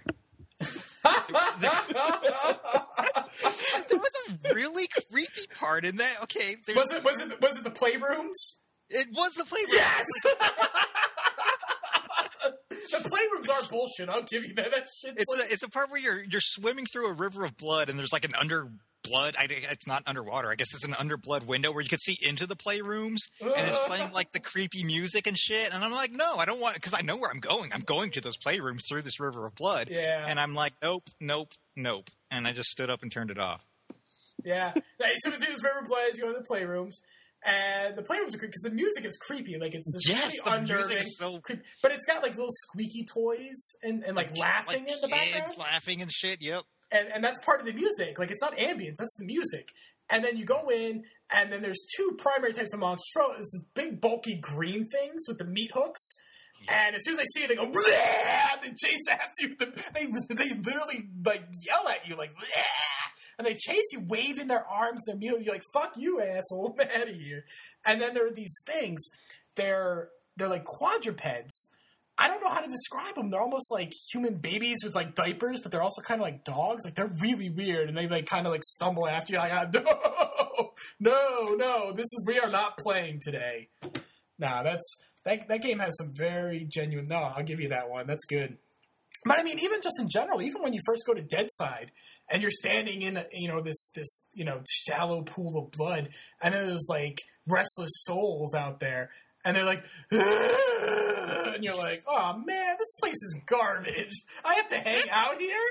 And then you have to kill them. They go, and you have to shoot them with your shadow gun, and then they explode. There's meaty chunks everywhere, and then you take their soul. Whatever they had left, that's it, because they're boring little corpses, and you took their soul, and you ate it, and that's unnerving to me. That whole game is unnerving. Yeah, I mean, you enter, like, new areas from, like, chained-up torsos' bodies. They're like, there's this room where a bunch of, like, I think it's the serial killers. Their bodies are, like, chained up, and they have, like, this hole in their torso. They don't have legs. They're just, like, it's their upper body chained up. And then, like, you go through their body, and then all of a sudden you're in a prison or something. Yeah, that's a little more psychological, I think. That's a lot less direct than swimming through blood or hearing the play music. But the fact that your bosses are serial killers, like, that's crazy to me. Yep. You travel to, like, Deadside using your dead brother's teddy bear. Like, there's just a lot of, like... I remember some creepy parts near the end with dead ghost brother stuff happening, too. The whole thing, yeah, no. And then you play the second game, and you're like, what is this shit? I never played the second one. I heard it was awful. I got it for $2 at a flea market, and it's not a cool game. It's not. But I'm a big baby anyway. Like, I was scared at, like, during parts of Ghostbusters on Xbox 360. Like, hey, let me explain. Well, one of them doesn't even sound that scary because it's like when you're wandering through the hallways of the hotel by yourself and they're all flooded with the water. Yeah, I was going to say that. Yeah, when you're going after that, that fisherman or something. Yeah, I mean, he himself's not scary. That's fairly comical because he's a fisherman ghost inside of a hotel for some reason. But I don't know. Those hallways were freaky as hell. And they were. And you're separated from everyone too. And you are. That's I think one of the first parts where you're by yourself. And you're sort of wandering around. You're just sort of using because I actually just recently replayed the game like the day before Halloween, and you're just wandering around with your PKE meter, just trying to get a signal or something, and then just like the fucking candelabra ghosts come after you, and then the fisherman's kind of zooming around, and then silence and nothing, and you're just wandering around past these barnacles and shit. And the other part is the children's reading room in the library. Oh yeah, that one. Yeah, I'll give you that one. I don't know about the ghost hotel. I mean, I guess I can understand it being creepy, but I wouldn't be scared by it. Nah, I'm a baby, so okay, fair enough. I'm a baby too. I don't play scary games. Can we just take a moment to appreciate Ghostbusters 2009, by the way? Because that's an awesome game. That game was way better than it had any business being. I will appreciate everything, but Bill Murray just phoning in his fucking lines. He did phone him in.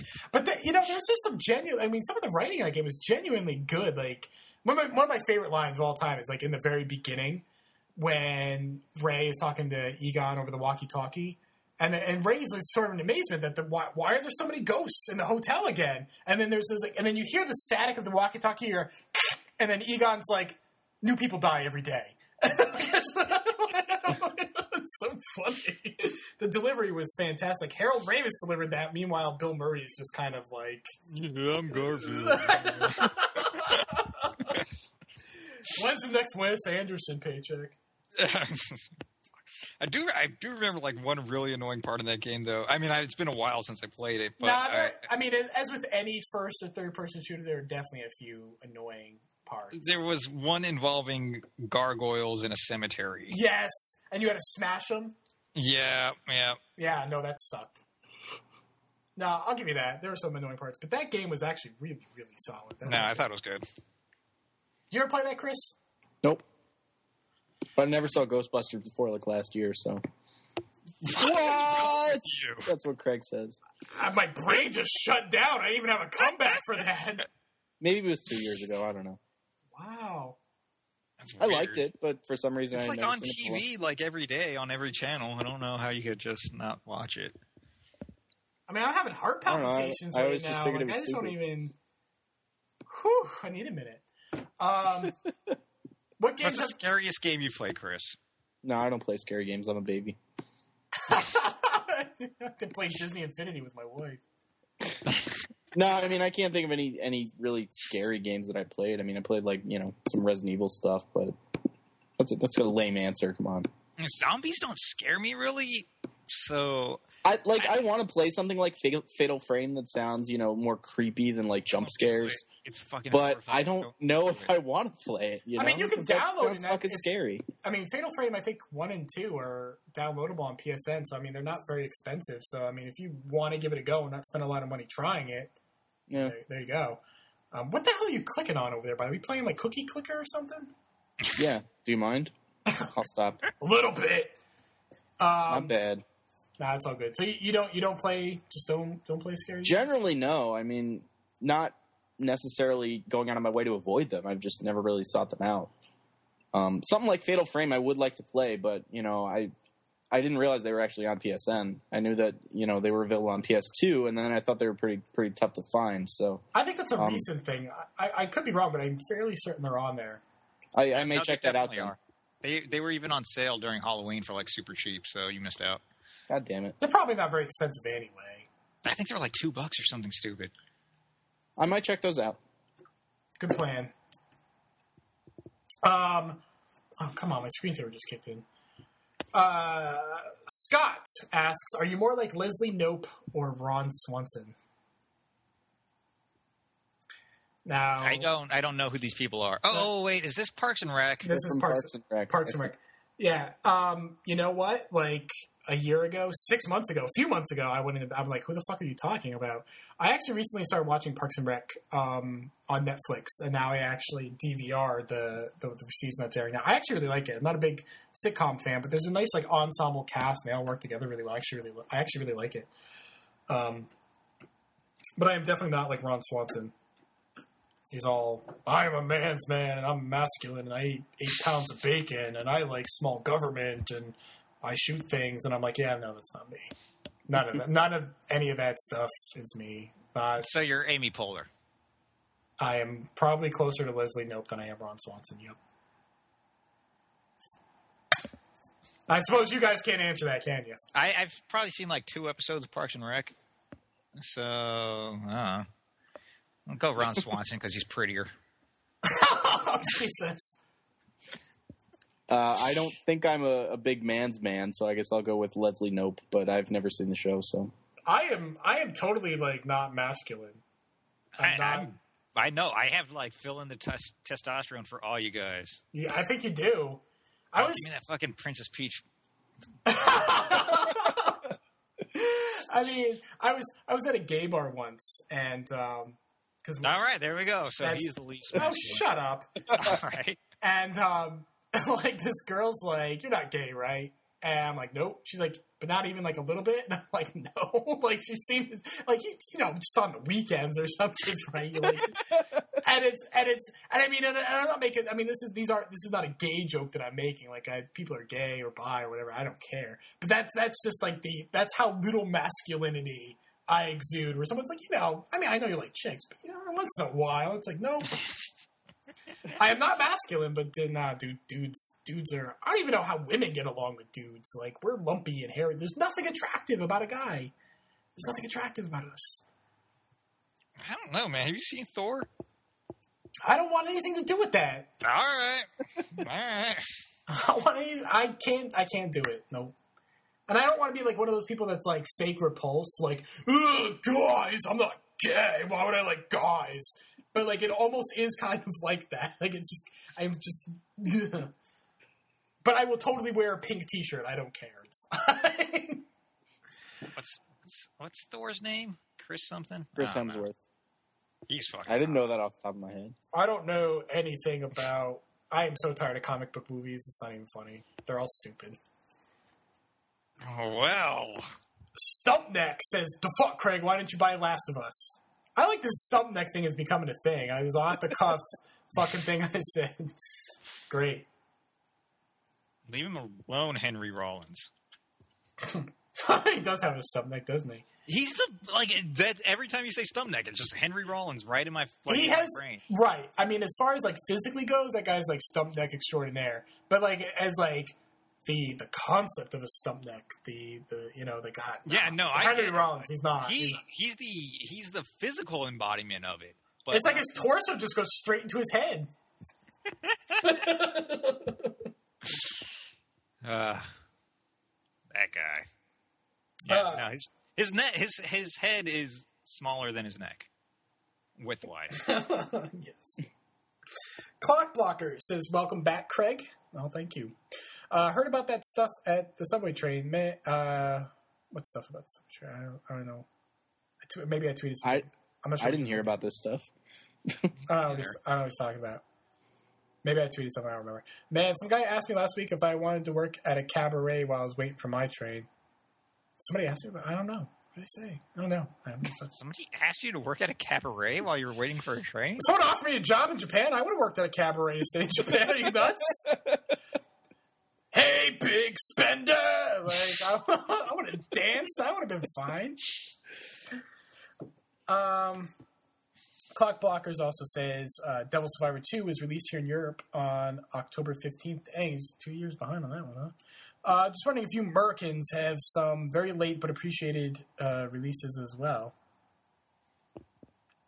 No, there was something. Xenoblade, right?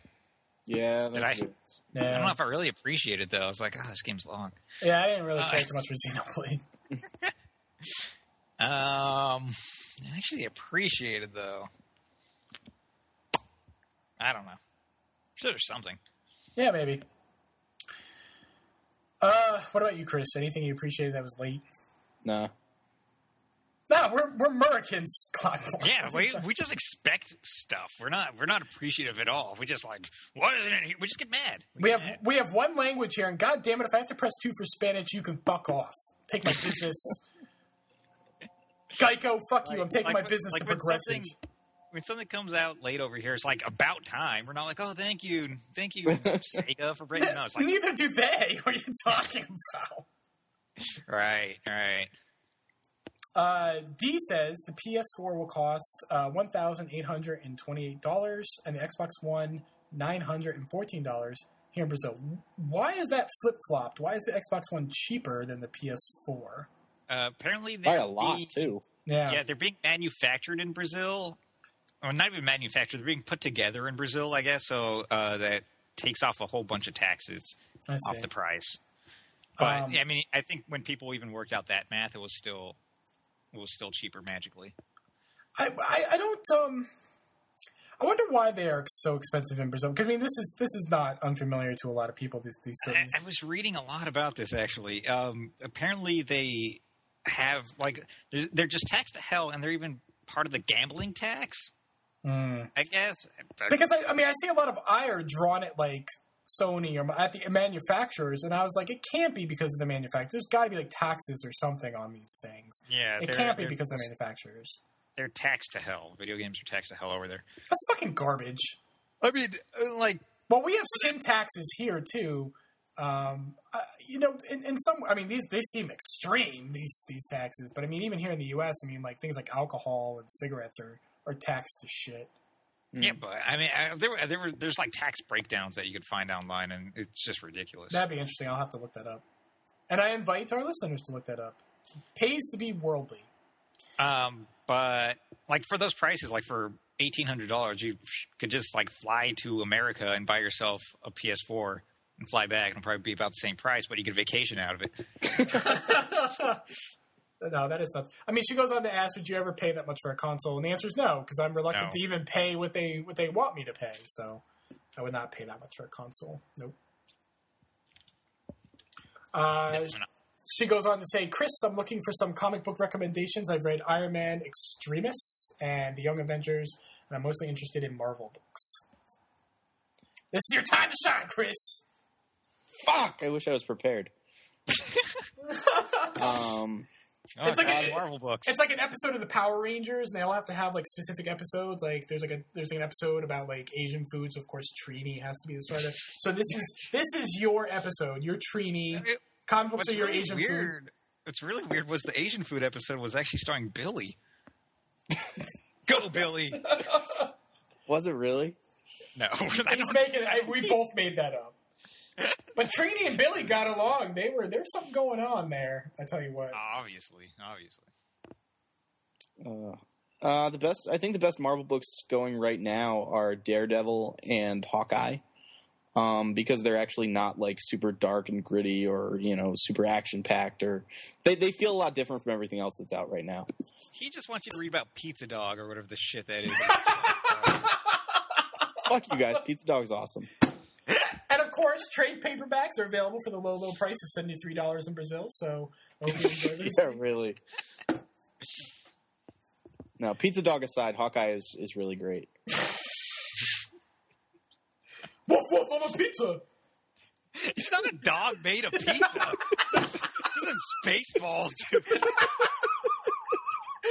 That's not picturing. Oh my god, I'm a pizza. I would read that. Come on, you say pizza dog? This man. A fucking just dog made of slappy fucking cheese running around like fucking like gooey cheese and pepperoni like panting out of his mouth. Woof woof, I'm a pizza. That's all I can picture. I'm sorry.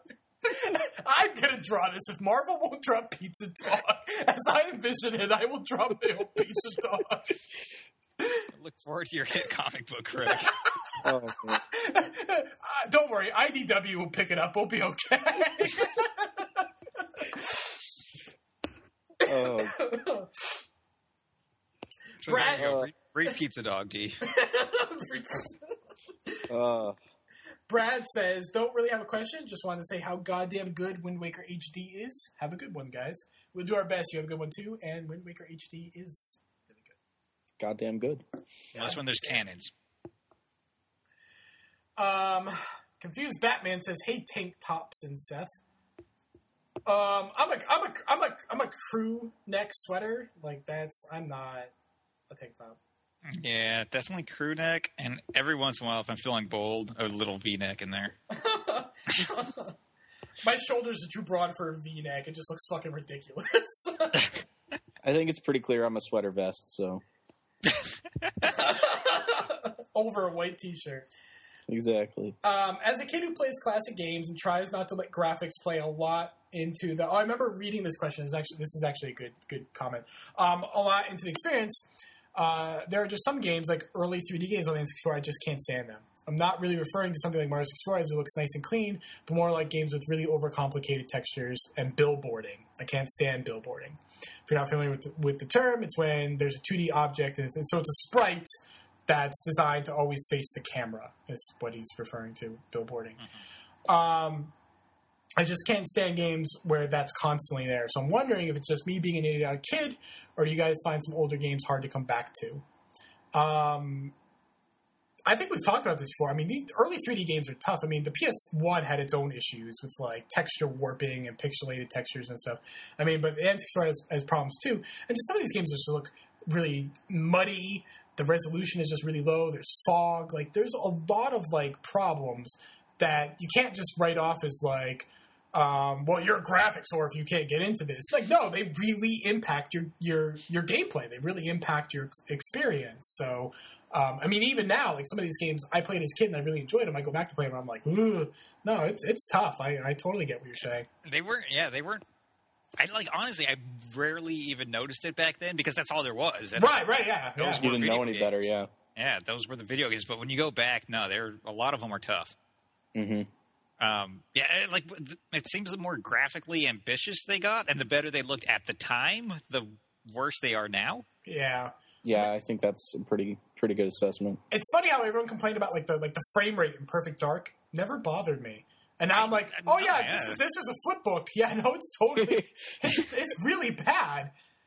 Frame rate in Perfect Dark, that's when you knew you were doing awesome shit. Like if you like lined up a bunch of proximity mines along a wall and shit. Stuff's exploding and there's a bunch of guys, get her! Like just a bunch of dudes, they just bunny hop to the side. They have random like dodge animations and... I hate it whenever they just jump to the side like that. They jump to the side, like out of nowhere, out of context, totally related to nothing. I'm going to jump to the side. Get her. And they just keep running against that door. You're standing. They're not getting in. They're not getting in the door. You're standing against it, but they just keep running and running and running against that door. Yep, and then shoot them. You bitch! Dude, if you bothered to open the door, you could have done something about it, but you didn't. So fuck you. Don't call me a bitch. Yep. But no, yeah, they're hard to get back to. Some of them. Yeah. If you play it for like. If you play nothing but N64 for like a week or two, you get super used to it though. Yeah, you'll be acclimated. No, yeah, that's true. Same with PlayStation actually. Like when I first started playing Final Fantasy VII, I was like, "What? This is the ugliest fucking shit I've ever seen." After like a week of playing it, I was like, "Oh, I understand what's actually on the screen now. I know what that door over there is supposed to be because some of those backgrounds are rough in that game." But yeah, you get acclimated to it if you play for a while. Doesn't mean you should, but you get used to it. But yeah, like you said, the simpler ones like Mario 64, those actually stand up a lot better because they don't try to do too much. They don't try to push the system to its limits. Yep, I agree. Mm-hmm. He also says that he has 2 cats. One is Siamese and one is black and white, mostly black. Cats are cool. Cats are cool. Nope. God. So we're in agreement. Cats are awful. No, God tier pets. You guys, you fucking peasants have no idea. Dogs do. Dogs are fucking stupid. You can't wrestle with a cat. I wrestle with my cat. Like, you have my Maine Coon fucking rules. Man, dogs are dumb. You have to teach a dog how to pee. My cat's like, litter box, I got this. Dog's like, newspaper, what's that? I'm a pizza, I don't get it. You make him pee outside. Yeah, I'm so glad my dog pees outside and not in the house. Yeah, they don't, you have to teach them to do that too. Dogs are dumb. It's fine, but that just means that they're smarter. It's like a toddler, man. You gotta like, they start off a little slower, but then they're smarter overall. No, I don't think so. All right. Cats rule. No. Yeah. He says, he goes on, you got another comment from him here. He says, time for another comment, Sonic Heroes fans and stuff. Recently, I've been watching Fringe, and I love it. I'm only on episode 10 right now, though, because I've been watching it with my mom, since she's a big fan of the X-Files. It's pretty great, but I can't wait for the alternate universe and time travel stuff to come and play. Those are basically my favorite sci-fi plot devices. You know, the funny thing is, he's on episode 10, and he's loving it, whereas I was on episode 10, I'm like, where the fuck is this show going? This is stupid. Like, I was not into the show at that point. And then it gets awesome. And then the last season could have been awesome with its premise, which he already knows that there's time traveling, there's alternate universe and all that, so he seems to be hipping with it, but I'm not going to talk about the final season too much. But the final season was like, it could have been cool, but it was just kind of boring. I was so amped on that show, and I watched that final season, and I'm like, I was amped on the show, and I still haven't watched the final season. I feel terrible about it. I watched like the first 4 episodes or so. All you used to tweet about was Fringe. I'd have like 50 tweets. It used to be really good. Fringe. It is really good. 2 and season 3 were really, really good. Season 4 was good too. So, I don't know. That final season is not... It has such a cool concept. Like, there's a cool premise to it. And it feels like everything was leading up to that. But the actual, like, narrative that's within that final season, just not that awesome. Yeah. I do want to go back and finish it. I mean, I don't hate the show or anything, but... no, overall, it's still a great show. It definitely slowed down a bit. Which is how I felt about the first season, too. So, if he's enjoying it now, it's only going to go up, I think. Yeah. If you like alternate universe stuff, just watch Sliders, because that's the entire show. Sliders is stupid. It started off all right, I think. Sliders is like cats. What if Sliders is like cats? All right, how about this? If you like X-Files, watch... Why can't I think of the name of the show? That stupid CW show. Supernatural? Supernatural. Watch Supernatural. I like Supernatural. I stopped I haven't watched past season 5. I think. Yeah, so here's the thing with Supernatural. Supernatural started out with like urban legends, and there's some genuinely creepy episodes that It was they like did. Monster of the Week stuff. It was Monster of the Week, and I like. Well, Monster of the Week, they had an overarching narrative, but it was largely Monster of the Week stuff. And they started getting into this mythos, and it started out with demons, and then it went into like angels, and I was like, this is stupid. But the show explained it with one line. They were just like, if there's demons, what makes you think there aren't angels? And I'm like, okay, Supernatural, you win this round. All right, but I mean, the angels were like very validated like right away as soon as Cass showed up, right? Cass is awesome. He's great. He's awesome. But then you go into this, and I mean, I don't want to tell people to watch the show, haven't watched the show, and then give shit away. But they end up fighting Lucifer, and Sam dies, and I'm like, I should have just ended there. Where did you go from there? You fucking killed the devil. What the hell are you supposed to do? And then, but then they keep going. I mean, that was only like season 5 or 6 or something.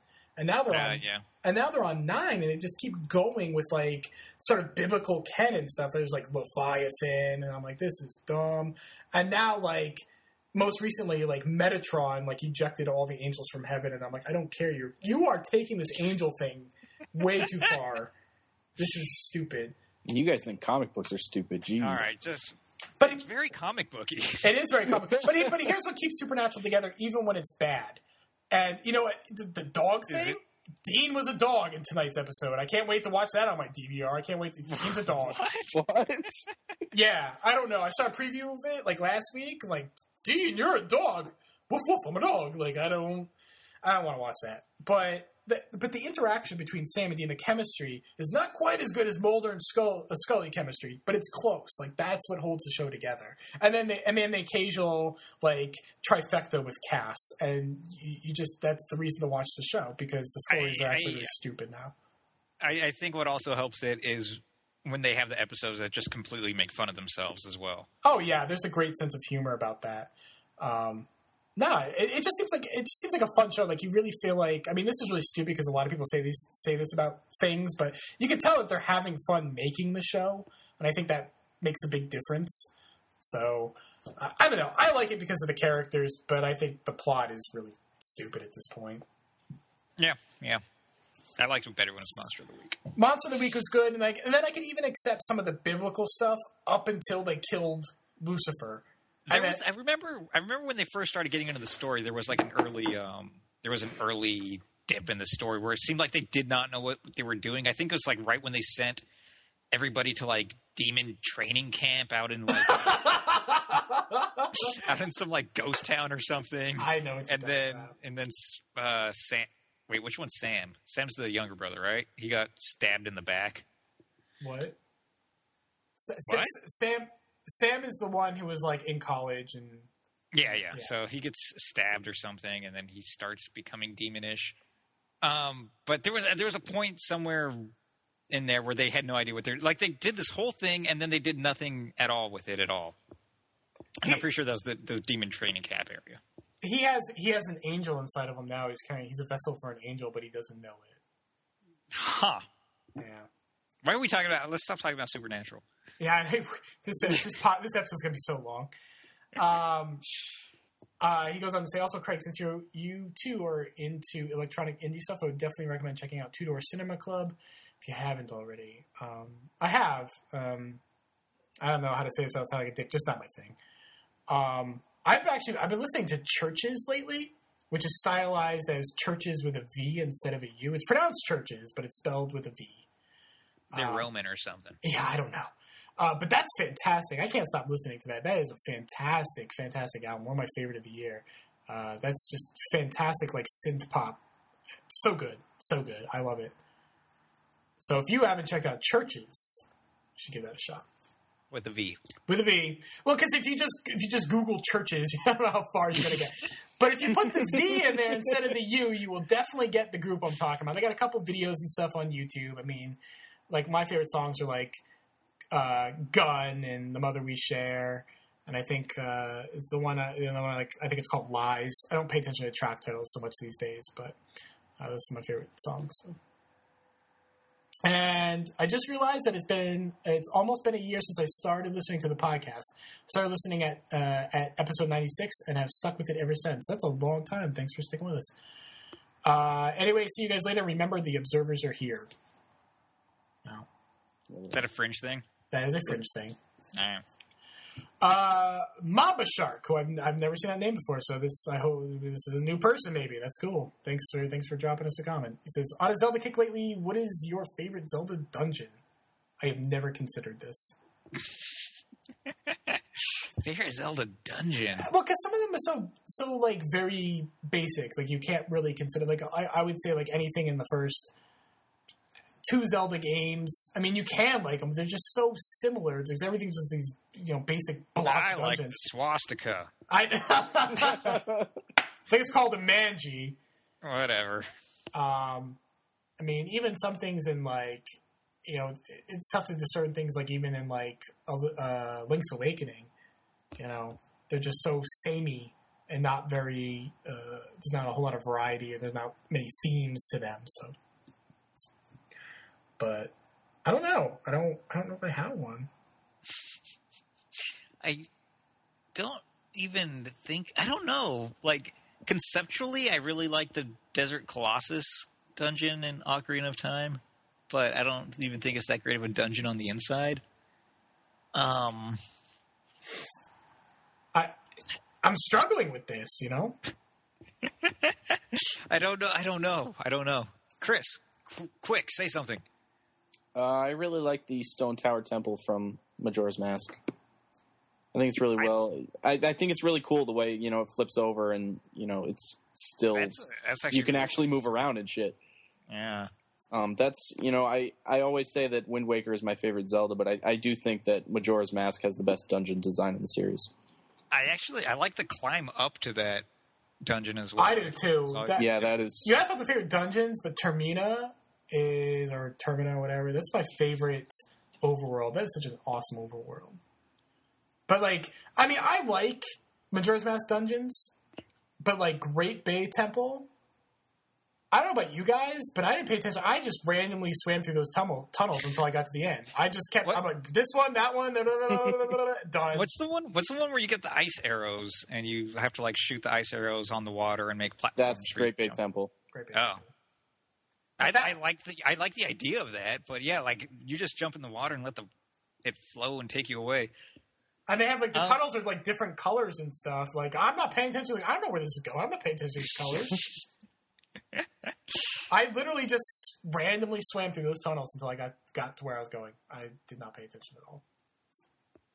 I'm pretty sure I have done that, but I have also actually figured out where to go. But it's been a while since I did that. Yeah, I don't know. That's a tough question. All of them and none of them. For me, dungeons aren't really the thing that I look for in the series. I like exploring the overworld and doing side quests and stuff more. So, and that's a weird thing to say because the dungeons are such a huge component to them. But honestly, to me, the dungeon is such a perfunctory thing. I'm going to go in and I'll get the map, the compass, the big key, and I'll get my item and I'll solve some stupid puzzle with my fucking hook shot, and then I'll kill the boss and then I'm out. There's such a functional element that I need to do to get to the next part. And I don't think of them in a favorites kind of mentality. I just think of them as things I have to do to get to the parts that are my favorites. I like the dungeons just because I like to see what is gonna be what's gonna be the gimmick within the dungeon, But it's never I like the magnetic boots in Twilight Princess where you're walking along the ceilings. I wish you walked faster. Yeah, I think it's a really cool idea. It's a cool idea. I just have no enthusiasm for it because I'm ugh, clang, clang, clang, clang. And like I said, I like the ice arrows in Majora's Mask, but I don't think that dungeon itself is all that great. Do you know what dungeon I actually really like though? I like Dodongo's Cavern in Ocarina of Time. That's a good one. Yeah, I think that one's my favorite. It's very iconic with the big old dead Dodongo up in the top. You see him right when you get in. That's going to be your goal where you got to get through, and then eventually you get your bombs and you throw them into his eyes and stuff. Actually, yeah, I like that dungeon. I think that one's my favorite. Yeah, I don't know. I tend to prefer things that are outside of dungeons. Like, I mean, maybe that's why, one of the reasons, obviously, that I just love Majora's Mask, because there's so many things that happen outside of the dungeons. And the dungeons... So very little dungeons? Yeah, exactly. There's just so few dungeons. The focus just isn't on those things, on these things that I find to be perfunctory, that I have to do. And the game focuses on so much, so many other things. It's the same with Wind Waker. I just like exploring and finding new islands and stuff. Yeah. Yeah, I spent so much more time exploring and, doing side quests and figurines and stuff than I did going and doing dungeons when I've been playing Wind Waker lately. I feel like a lot of Zelda games have that one frustrating dungeon, though. Like the Water Temple, the Great Bay Temple, and Wind Waker was that reef one with like blowing wind and stuff. I haven't gotten to that point yet in HD because I've just been dicking off so much of that game. But I remember like the first time I played, I hated that. I was so mad at that dungeon. I could not find out which way to go. Even when I was reading a guide, I'm like, guide, what the fuck are you talking about? I don't know where you're trying to... I hated that dungeon. That dungeon was so frustrating. You guys know what I'm talking about, right? I don't know if you're talking about the one where you get the leaf or you're talking about the one where you got to plant seeds everywhere. I don't remember. I remember it was a forest-themed dungeon. I'm pretty sure there's two of those, though. I assumed he was talking about the one with the seed planting. Right. And there's one where, like, I think there's like a giant vent that blows you upward, I think. Yeah, that's the one where you got to plant the seeds. That's the Wind Temple. That's so frustrating. And, like, even, like, there's, like, these extraneous things. Like, even when you have to, like, carry Medley around. Oh, fuck you, Medley. God damn it. She's fine. It's the other... What's his name? Makar? Yeah. Yeah. I hate them both. All right. And I really like the mirror puzzles in the Goddess Temple, or not the Goddess Temple. Anyway, I'm getting sidetracked again. I like elements of a lot of dungeons, but I'll give you the Yeah, I hear that. I agree. I do like elements of dungeons, or even like concepts. Like, I mean, we all agree that like, what is it like? That snow one in Twilight Princess. I mean, it's not the great lugging around that stupid ball and then throwing it at things. I mean, that's like the opposite of fun. But the concept of like being in this big mansion and making soup or whatever, I mean, that's kind of cool. Yep. Yeah. Guy watching football next door says, "Yeah." He's into that. Soup. He's into that soup dungeon as well.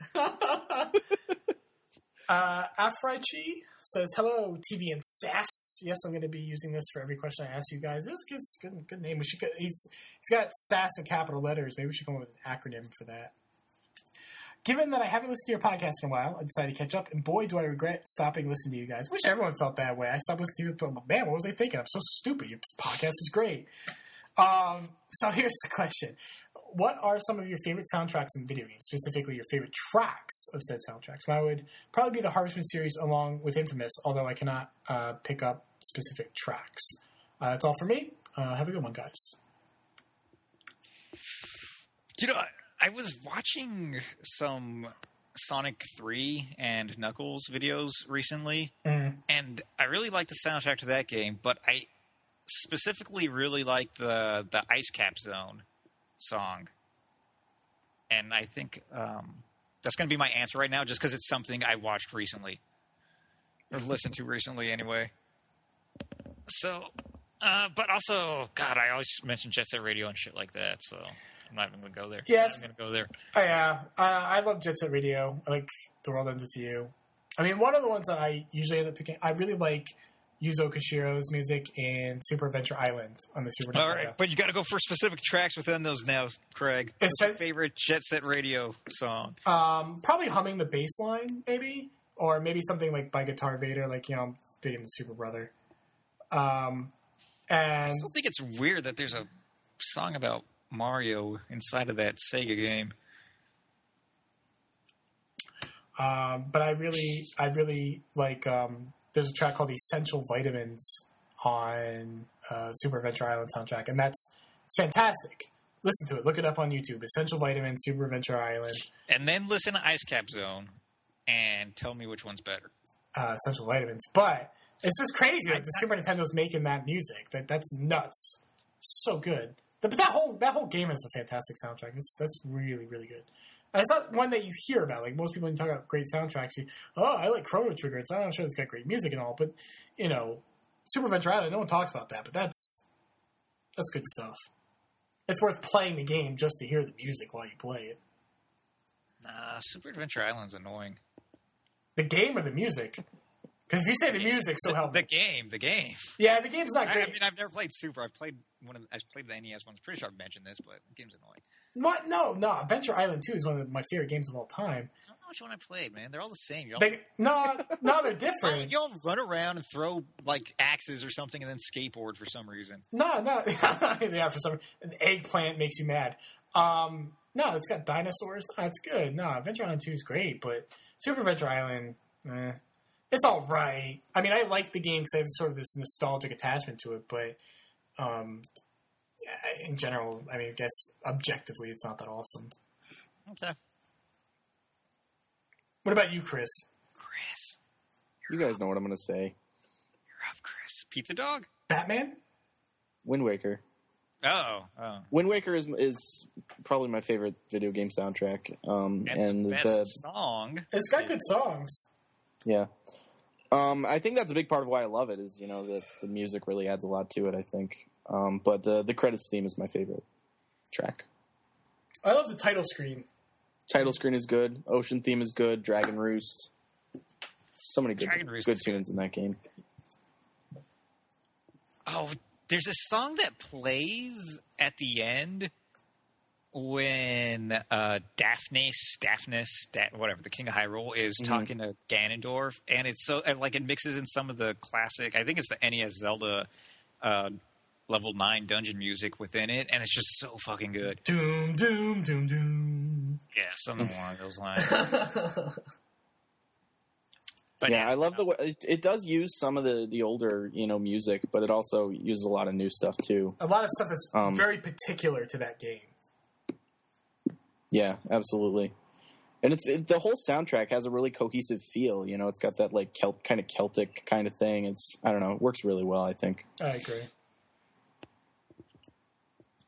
Confused Batman says, Craig, you should look into getting a new mic. The built-in one on your iMac is pretty bad compared to Seth or even Chris. Chris, aren't you using a built-in one? Yep, I'm using the built-in one on my MacBook Pro. We're using the same exact microphone. I have no idea what he was talking about. I added the podcast. I don't hear any drastic differences between us, myself.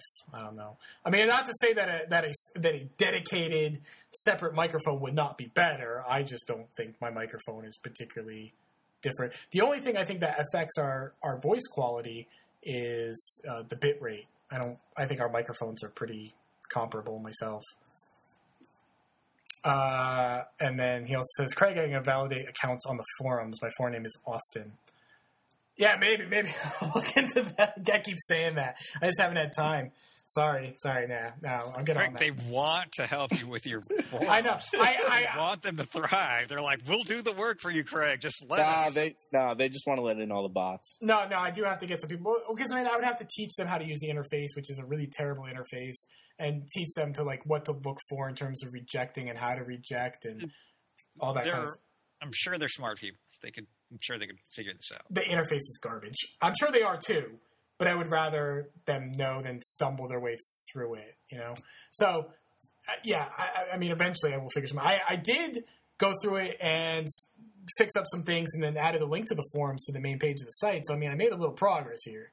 Did do something. So, thank you. See, that's all I'm saying. A little credit.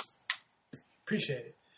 Anyway, that's all the questions. It's all the input from the mailbag. Again, if you want to get involved with the show, please, we invite you to get involved. It's Stimulus.net. Click on the mailbag and shoot us something. Now let's talk about some games we've been playing lately, which is, by lately, we mean the past month or so. And I'll start off. I've been playing a few things, but to narrow it down, I've been playing a lot of Pokemon X. And guys, prepare yourselves. Okay. That sandwich, we know. I really like it. What? I really like it. Here's the thing. My problem with Pokemon, and I've said this a million times, so it's nothing new, but to reiterate, Pokemon is a great concept. And at its core, it's actually a really great game. The problem with Pokemon is that it is based on repetition. I mean, it's a hugely repetitive game. Whether you're grinding for the single player to level up some new Pokemon that you caught, or because previously, I mean, you really had to level them up individually. and you don't get much experience from wild Pokemon you find on the grass. It would be a nightmare and it would take forever. Or whether you're, breeding and grinding to for multiplayer. I mean, there's a lot of repetitive stuff, a lot of visiting Pokemon centers, a lot of mashing the A button through the game. And just the mountains of text and the nested menus and all this other shit just did not make any of that easy. It was an aggravating game. It was not user friendly. And I know people love this game. I don't know how you can argue against that. That game is not on your side. And that's my glass sandwich concept. I want a delicious sandwich and I bite into it and it just tastes like glass. Now, Pokemon X and Y, there are certain things it does not do to alleviate this. There's still a lot of text. There's still a lot of repetition. But, I mean, in many ways, you really got to expect the repetition. It's an RPG. There's going to be some grinding. I mean, most people who get into Pokemon understand what they're getting themselves into. But there are a lot of new things that make it go quicker. And one in particular is the pacing, where in previous games it would just drag out the opening for so long. And then you'd so much dialogue, cutscenes, then finally you get your Pokemon, then a bunch of other stupid people would talk. Maybe you'd have one battle. You wouldn't be able to buy Pokeballs right away because the game doesn't want you buying Pokeballs. Heaven forbid you actually catch Pokemon. It's gonna make you wait for that. Then finally you can catch Pokemon. It'll start selling you Pokeballs so you can catch Pokemon, and it's gonna be the same stupid Weedles and Pidgeys and Zigzagoons. I mean, every game starts off with the same boring insects and just, normal type Rattatas or whatever. And everyone has the same party in the beginning because there's no variety. And it'd just be a long, tedious nightmare. But in this game, right away, you have your starter Pokemon. Right away, as soon as you see a shop, you can buy Pokeballs and start catching Pokemon. And they're not the same things that you normally... right away, you have access to Pikachus and Pansages. You're beyond the normal bug, poison, and normal types. You're into leaf types and electric types, and just the wide variety of Pokemon that you can catch is just really fantastic. It really feels like that with even early on you can start sort of cobbling together a decent party that your friends are playing the game. They have a completely different party. There's enough variety and enough options at your disposal to put together something you might like. You get your first badge really quickly, and then you meet the professor. Your professor doesn't even give you your first Pokemon. Your friends do. And he gives you a choice of one of the Gen 1 starters. So, again, almost immediately you have, another really cool Pokemon at your disposal. And so, all that's happening really quickly. And you also get, there's an experience, I think was it called Experience All or something like that in the first game? But they've been through all these games. You have this Experience Share, Experience All item where even Pokemon that don't fight, because only Pokemon that fight, you can have 6 people in your party, but only the one that's out or whatever one who's out gets experience points, unless you use Experience All or whatever it's called. You get that right away. Instead of waiting to the end of the game, you get that right away. And it makes a dramatic impact to leveling your team. You don't have to grind individual Pokemon to level up because they all level up fairly evenly. And then you have access to mini games to level up specific stats right there on the touchscreen. You can just stop playing right in the middle of nowhere and just start doing those.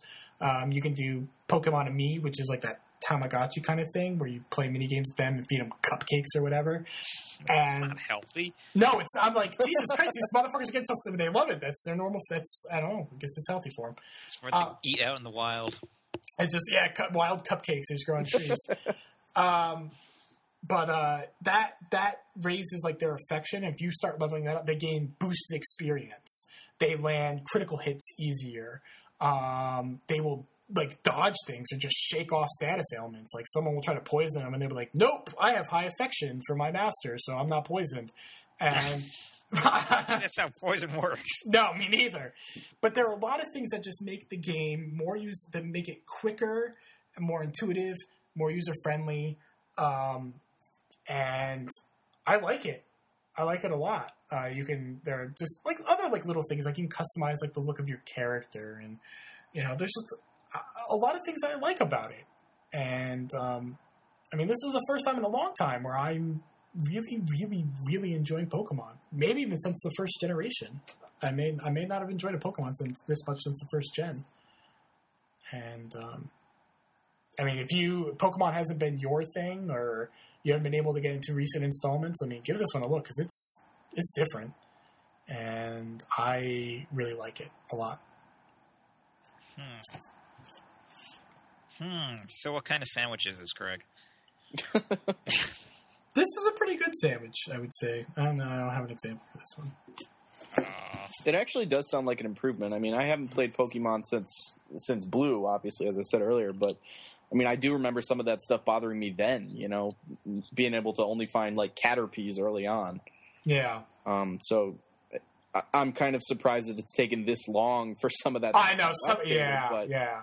But it does sound like it's, definitely an improvement. So I like how Chris says Pokemon like a mom. Pokemon? I don't know. How do you say it? Pokemon? Pokemon? How, if you're somebody's mom, that's how you say it. You playing that Pokemon? I know.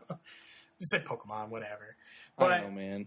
I mean, movement's quicker. Like, you have roller skates, like, right away. Now, roller skates? Yeah, you zip around on those. Here's the problem with roller skates, though. The game is still technically grid-based. Even if you're... Still? Yeah, believe it or not, it's still technically grid-based. And so even though if you zip around on the roller skates, you're not moving on the grid on the roller skates, which is weird.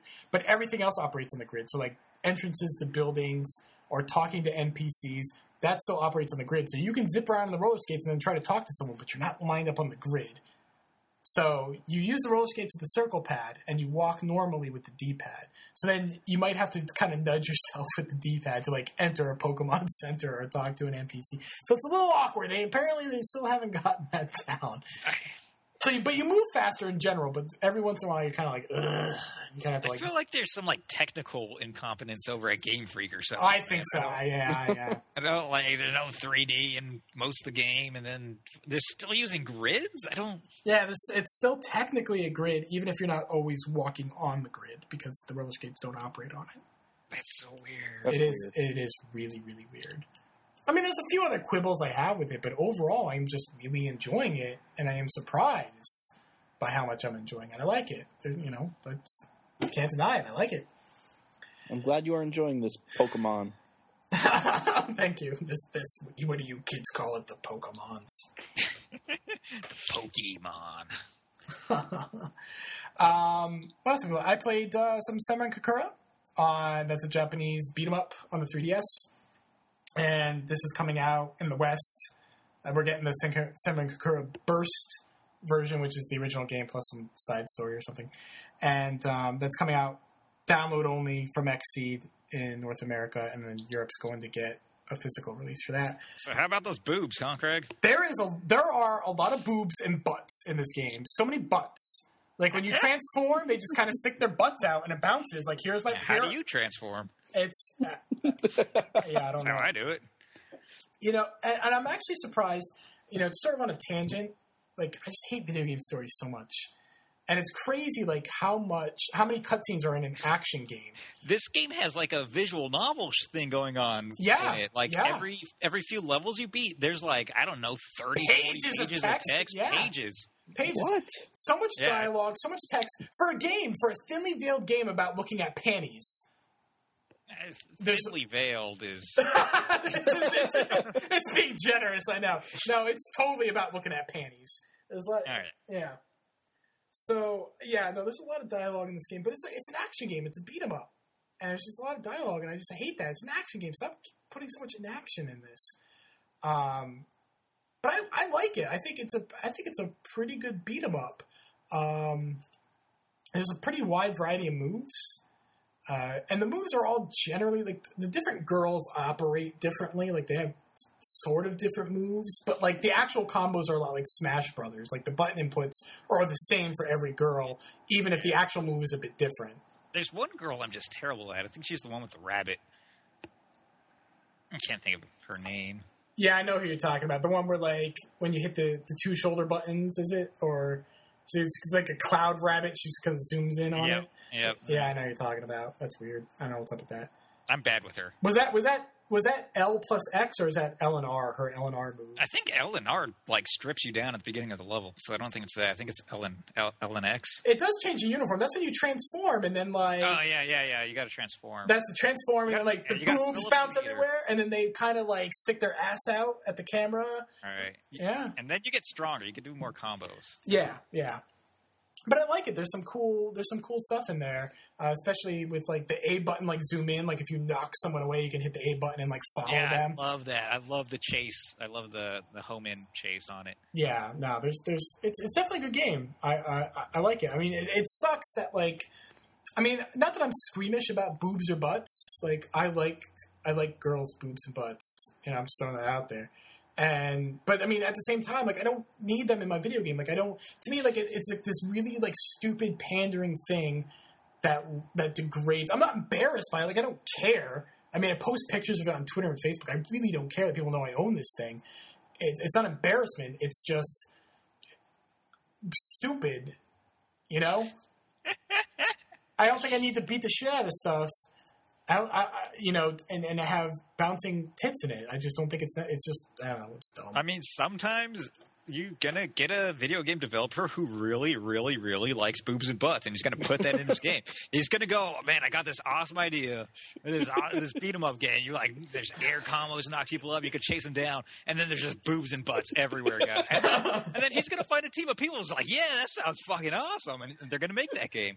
I feel like it degrades the game. I feel like, you know, when you make a really solid game like that, I mean, because it is a solid game. Summer Cougar is a solid game, and when it comes to the West, I invite people to check it out because it's good.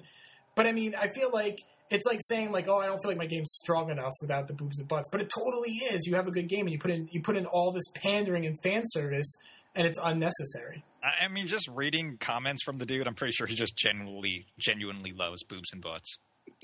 I can't fault him there. I mean, He's Chris. He's like, they're awesome.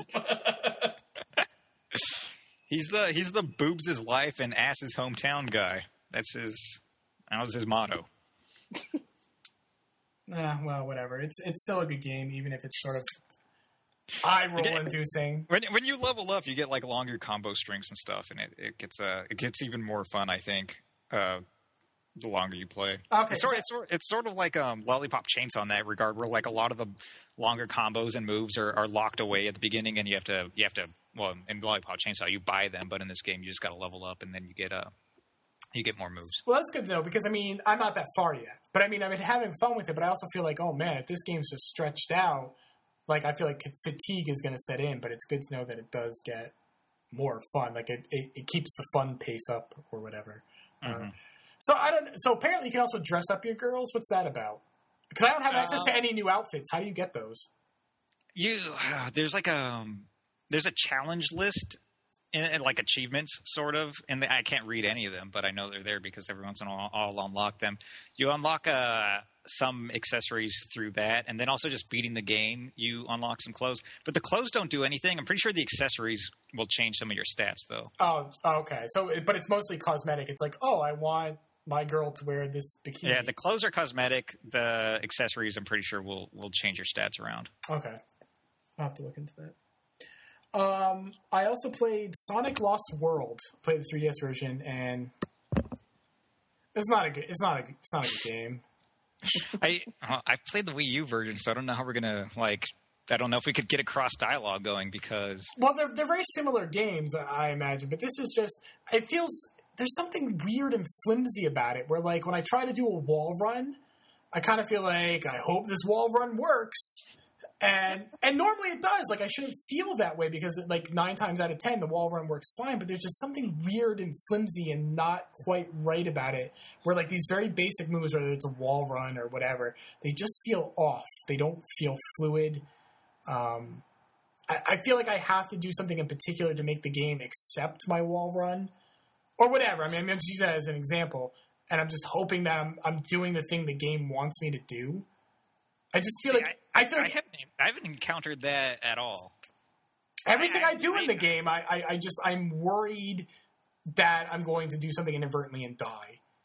Everything I do, whether I'm bouncing on clouds or zooming through rings or whatever it is I'm doing, I'm feeling like I just, even though it's very rare that, I shouldn't say very rare, it's not common for the game to fuck up. It just feels like it's always going to, it feels like there's always that margin for error, and it's not on my end. I have to find out exactly what the game wants me to do, even if I'm doing it correctly. I feel like there's that slightly with some of the homing stuff. Like, you got to be facing what you want to home at in a particular way, but especially with like caterpillars and things like that, you got to be particular about that. But I like, otherwise I have not had any like other problems in the Wii U version. Now, there's definitely that feeling in the 3DS version, and it's a shame too, because the level design's kind of ho hum, but I mean, it could have been a decent game, but there's just a very unsettling, sloppy kind of feeling to it. And not a sloppy where it's like, because sometimes we talk about how we enjoy unpolished games because, they feel more down to earth or made by humans or whatever logic or rationale we have for it. This just feels sloppy and like not put together well. Like, at times it reminds me of like Sonic Adventure on the Dreamcast not put together. Like, I'm going to fall through the world or something. Do you understand what I'm saying? I completely understand what you're saying, but I don't think that's the case in the Wii U. No, that's fair. I feel like this is like one of the more technically sound Sonic games I've played. Actually, one of the most technically sound 3D Sonic games. Anyway, like I'm actually like afraid of those types of things just from playing previous Sonic Adventure. Like, you'll just like try to zoom in on something and then just go flying over a cliff. And I have not experienced anything like that at all in Lost World. And like I said, it's not common for me to experience it even in the 3DS version. But it's past Sonics, like you said, combined with the fact that I have experienced it in Lost World. And then on top of it, just the feeling it doesn't feel put together. You know what I mean? It's just the feeling that it feels sloppy. It doesn't feel quite right. I like the part that I like the fact that Sonic's shell shock actually factors in. I feel like Sonic PTSD, and I can't fucking. Oh man, when am I going to fall through the floor on this one? Now, and it just doesn't. It just doesn't feel too intuitive. Just something so off about it, and I can't properly articulate. It just does not feel right. And the levels feel so long. Some of these levels just go on forever, and I'm like, this is so boring, though. Why is this level like 12 minutes long? This is nothing happening. There's definitely some long levels in the Wii U version. And there's like a weird crafting system. Like, I don't know what that's about. There's no crafting system in the Wii U. Yeah, I collect items, and I craft, like, I haven't done it because it's not explained. Like, oh, you can make a remote control car out of you. I'm like, why would I ever want to do that? Those are just given to you, and there's like challenges that you'll get, like stay a drill for 30 seconds, and if you're like you do that on a level, then you're just like given things. You're like given a airplane or something, but you don't have to craft anything. And I'll come across like item capsules that are like ghostly, like they're not there, and I have to like figure out like what item I don't even get it. None of that is in the Wii U version. This does not sound good. I feel like I picked the wrong version here, but it is not very good, and I'm very disappointed with it. Because I mean, even if I picked the wrong version, like even the handheld versions of Sonic Colors and Sonic Generations, maybe they weren't as good as their console counterparts, but they were still decent games. Like they were still respectable games in their own right. Like this just feels, like I said, sloppy and not put together very well. I wonder is this Dimp's first 3D Sonic game? Yes. I wonder if that factors into it. Probably. I'm actually surprised at the Wii version. Let me get this out of the way. The Wii version, it's a very, very... it's a mediocre game with some flashes of brilliance, and that easily makes it the best 3D Sonic I've played. See, no, this is a very sloppy game with some flashes of mediocrity. Like that's and the thing is that the mediocrity if that was consistent, I would actually play more of the game. But because it can't even maintain its mediocrity, I can't play anymore. I'm shelving the game. I can't do it anymore. You should watch some footage of the Wii U version, like maybe like a few levels play through to see if it's comparable. Maybe. I mean, I wish I can properly articulate just how not right this game feels when you're playing it. Like the wall running feels like it's just not going to work. and then you jump from one wall to another, and you're kind of like, I hope the game accepts this jump and I don't fall to my death. Like, it's just a very strange sensation throughout most of the game that I've played so far. No, I don't. There's nothing like that in the Wii version. I think the wall run works really well. Some of the wall jumping is tricky. Like, it took me a while. Like, you can't just hit the jump button while you're on the wall. You got to like push away from the wall and jump. So there's some finicky stuff like that. But this is so weird. Like, you jump at the wall, and it's kind of like you can't wall run on every wall. I mean, that's what feels so weird about it too. It's just kind of like you have to wall run at specific times. It's like it's game determined when you do that, and then you jump on the wall. And then if you want to keep running against the wall, you have to press like Y or something like that. Like if he starts getting tired, you have to give him a boost by pressing Y. And if you want to jump off the wall, you have to press jump and away. Like it's just. Actually, I read in the 3DS, like is the wall running based on speed in that one, or do you have to hold down a wall run button? Yeah, no, you have to run at it with speed, and then eventually he'll run out of steam, and he'll go like, oh, and maybe like, I think there's like sweat marks coming off of him, and then you have to press like Y or X to give him a boost to keep running across the wall. What does Y or X do in that game? I mean, because in the Wii U version, you could spin dash while you're on the wall, and that'll give you like a little boost. Nah, you don't do that here. Yeah, and you could wall run on every wall. Maybe you can, but I feel like there are walls I haven't been able to. So maybe it's most walls, and they're just some. I don't know. I was reading some complaints, like from people who have played both. I've been reading about some complaints about the wall running on the 3DS version. So I mean, I'm not crazy in thinking that it feels weird and not complete. No, I've definitely read some. What I read, they said was, even if you're going at a certain speed and you're not holding the wall run button, Sonic will still try to parkour on it, which is not the case in the Wii U version. You have to hold down the run button for Sonic to try to run. Which is another strange thing. There's a run button. There is a run button. I like the run button, actually. I prefer the run button compared to like Sonic Colors that had no run button. Well, the run button's kind of necessary here because there's so many precarious areas where you can just fall off and die. You kind of need the run button. You kind of need to differentiate speeds because there'll just be points where you just be like, well, that's the abyss, and I don't want to run into that. The 3DS version is sounding awful. It's not good. I'm very disappointed. I was hoping they'd be comparable. You know, maybe not exactly the same, but perhaps comparable. No, this is not. It's not a quality project. It's unfortunate. I mean, there are problems with the Wii U version. Like, one of the biggest things is that it feels like the wisps were just thrown in as an afterthought. They shouldn't have done that. I don't think the game needs two gimmicks. I think it didn't need the wisps. Like there's two levels really early on in the game that have the, I don't know, gravity wisp or something that just like you turn into a black hole or something, and then you never see that again for the rest of the game. It's just like in that one beginning area. It's not even, you don't need it in the level. Like, you don't need it to progress through the level at all. I don't know why it's there. So there's just areas like that where the wisps. That does sound thrown in there. That sounds exactly very then there are some levels where they seem like they're actually really well included. And like there's a rocket wisps levels where you're like blasting from one little planetoid to the other using the rocket, and it seems like it was designed around that. So some of the wisps, I don't know why they're there. Other ones, they actually make sense.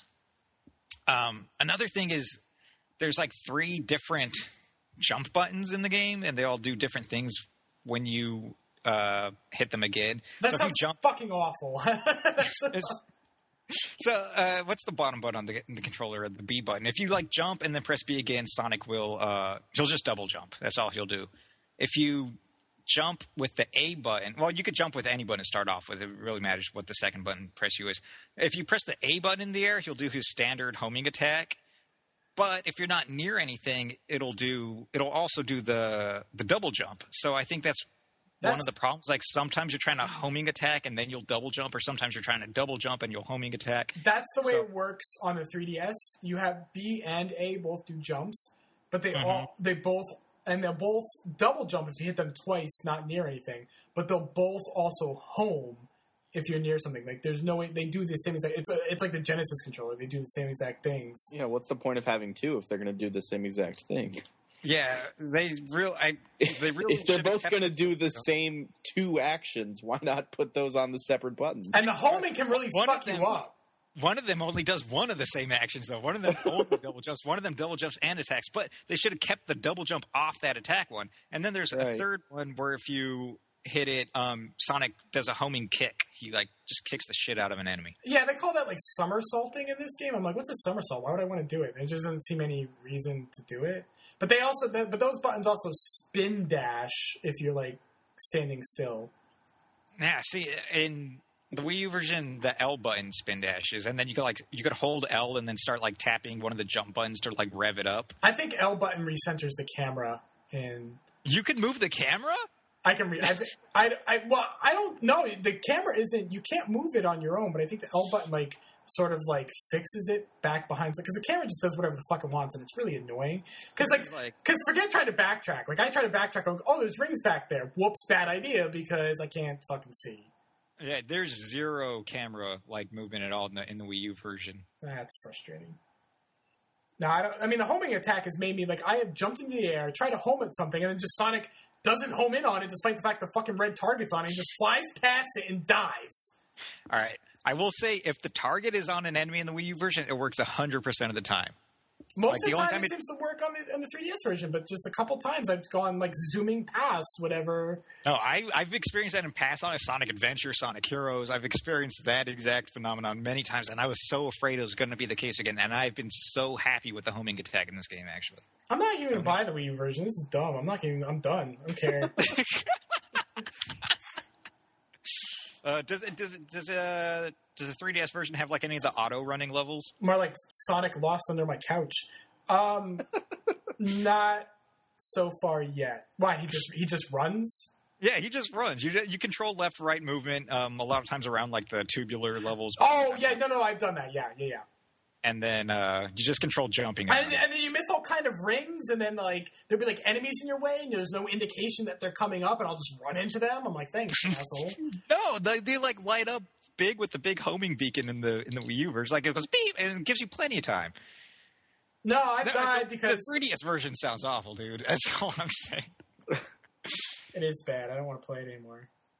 Yeah, I mean, honestly, I think the Wii U version's okay at best. Yeah, but it's still really fun. See, I would have accepted okay. That would have been because I do like Colors and Generations. I don't think they're these amazing games, but I think they're good games. I think they're good, solid games, and they were steps in the right direction for the franchise. And then I figured if this game was okay, it'd be a step backwards. But even in a vacuum, I could accept okay. This is just okay is what the game can hope for at best. And most of the time, it's just annoying me. I think it's a lot better than Colors. And well, I haven't played the Wii version, so I can't say. Even the bonus levels are so tedious. The bonus levels in this game are you're out in space, and then you have to collect all these orbs, but you have to use the gyro control. So you have to stand up and spin around and look around, just like Face Raiders. So you have to spin around and aim at these orbs and maybe stop Sonic in midair, and then you get all wonky and backwards because the gyros are all fucked up, and then you're trying to collect these stupid orbs, and it takes it's 5 minutes long. You're 5 minutes of fucking spinning around in your chair or whatever, trying to get these stupid orbs, and you get a chaos. It's dumb. All right, the bonus levels in the Wii U version are you're at a carnival and you either have a teeter-totter or a cannon, and you just slide it back and forth and shoot balloons up in the sky. And this sounds stupid too. It lasts 30 seconds. It's actually it's sort of like a Breakout or Arkanoid or something. So you earn Chaos Emeralds with a teeter-totter. Is that no? You get Chaos Emeralds by collecting all the red rings in a world. What? Yeah. The bonus levels are to get animals. Did these teams just not even talk to each other? Yeah, go make. Okay, so here's the thing: the levels, they're shaped like tubes. Go make a game. And then Dimps made some broken ass thing, and Sonic Team's here's our. And then Dimps shows up to the science fair with their piece of garbage and their volcano that doesn't even work. And Sonic Team's "Yo, what's up?" And they get the blue ribbon. What the fuck was Dimps doing? Yeah, I know. It sounds like there wasn't a lot of communication. No, there really wasn't. to be fair, like I didn't even know there were Chaos Emeralds in this game until I got all the red rings in one of the zones because nobody talks about them. There's tons of story. I don't know why. There's way too much cutscenes in this game. They're like almost before every level, and sometimes even after a level. They're so compressed and stupid in this game, and like Robotnik shows up, and then he's talking to these weird, goofy cartoon Looney Tunes Monstar characters from Space Jam. I don't even understand it. I wonder how different the story. And like in this one, he's trying to control them, and then Sonic kicks a flute out of his hand. Not on my watch, Buttnik. Yeah, exactly. But then it turns out then they're all like free to. That's the only way Robotnik was controlling them, and then they turn bad, and then Robotnik and Sonic team up, and that's basically the story in the Wii U version. And then they go get chili dogs together at the end. He keeps calling him Eggman for some reason. I don't get that. But God. I don't know. I like all the throwbacks in the Badniks. Like a lot of the enemies I've not seen since the Genesis. I'm like, oh, that's the mushrooms from Mushroom Cap or Mushroom Hill Zone and Sonic and Knuckles, and those are the penguins from Ice Cap Zone, and like those are the bombs from Starlight Zone, and stuff like that. A lot of the enemies I've not seen in a long time. But no, I don't know. The Wii U version is decent. It's decent. It's decent to good. Box quote there. I don't even think the 3DS version achieves good. There's also these like Donkey Kong minecart levels, but it's just Sonic grinding along rails. There's two of those, and they're hard, but they're completely fair. Every time I died, it was 100% my fault. I'm just afraid. Sometimes I feel like I don't know. Like there's red rings in this game too, but I think they're almost like score attack arcade kind of things. Mm-hmm. But I mean, forget trying to go for them because sometimes I'll see it and I'm like, yeah, no, like I'm gonna die getting that. There's just no way. Like this game's gonna fuck me over somehow trying to get that red ring. There's just no way. And there's no backtracking. You really cannot backtrack. Even in the Wii U version, the backtracking is minimal. If you're like, there's some fairly big areas where you can backtrack, but you just can't see behind you. You can't. And then a lot of things just sort of eject you into an area, and you can't go back. There's no way. Even if you wanted to try, you couldn't do it. So I mean, like a game that wants you to like collect things, and then there's rings, and there's 1-ups and stuff, like, and then you make it so like I have to constantly move forward. Dumb. Do you have any side-scrolling levels in yours? Yeah, there's tons of them. Like there's levels that are like side-scrolling and 3D, and they swap back and forth. And then some of those are some of the better ones on the 3DS. But I mean, even those are kind of confusing. Like the level design's like really haphazard. The level design on the 2D levels is really tight in this game. Like that's one of my complaints about Sonic Colors. Like there's like some of the levels where you could use the drill in Sonic Colors, and there's just like 50 fucking square miles of drilling. You don't know where the fuck you're supposed to go, right? There's actually like planned out routes where you're like jumping through different like hunks of dirt that are floating around. It's really cool. I actually really like the drill levels in this game. There would be like 2D levels here that have like 8 different tiers. So like, you'd be like platforming or whatever, and then you like jump to this thing, and then you home in on a bunch of enemies, and you get up to a higher platform, but then you fuck up a jump, and then you fall, and then on your way down, there's like 5 different other routes. And you're like, holy shit! Like, what is up with this level? It's excessive. The Wii U version actually goes like it's like Sonic 1 level where like there's like one main tier and then there's maybe like a secondary tier that you could jump up to, and that's it. There's like 2 tiers tops on the 2D levels. Man, it's actually really coherent. I'm just imagining the fucking like ghost knight from like Indiana Jones telling me I chose poorly right now. Because that's exactly what happened. Because traditionally, handheld Sonics were a safe bet. I mean, I know you didn't care for a bunch of them, but I mean, I think overall, it's been a while since a really bad handheld Sonic. Mm-hmm, mm-hmm. And this is it. Here you go. This is the bad one. Found it. Yep. On the other hand, the Wii U version really surprised me. I like the game. Nice. I like the Sonic game. That's weird. Well, why don't we transition? I mean, there's probably a bunch more games I could talk about, but that's what I'll talk about. And we can transition into you and talk about some Sonic Lost World or whatever you've been playing. I feel like I talked enough about it. Okay. Well, anything else you've been playing? Yeah. I played some Metal Gear Solid Portable Ops on the PSP. Speaking of Pokemon, Speaking of Pokemon, this game is fucking weird. There's not like a progressive level to level thing. You could constantly revisit levels, and you capture enemies and stick them in your truck, and then they have stats, and then you could like use them in it's Pokemon. It's like Metal Gear Solid mixed with Pokemon, but you're capturing people for some reason.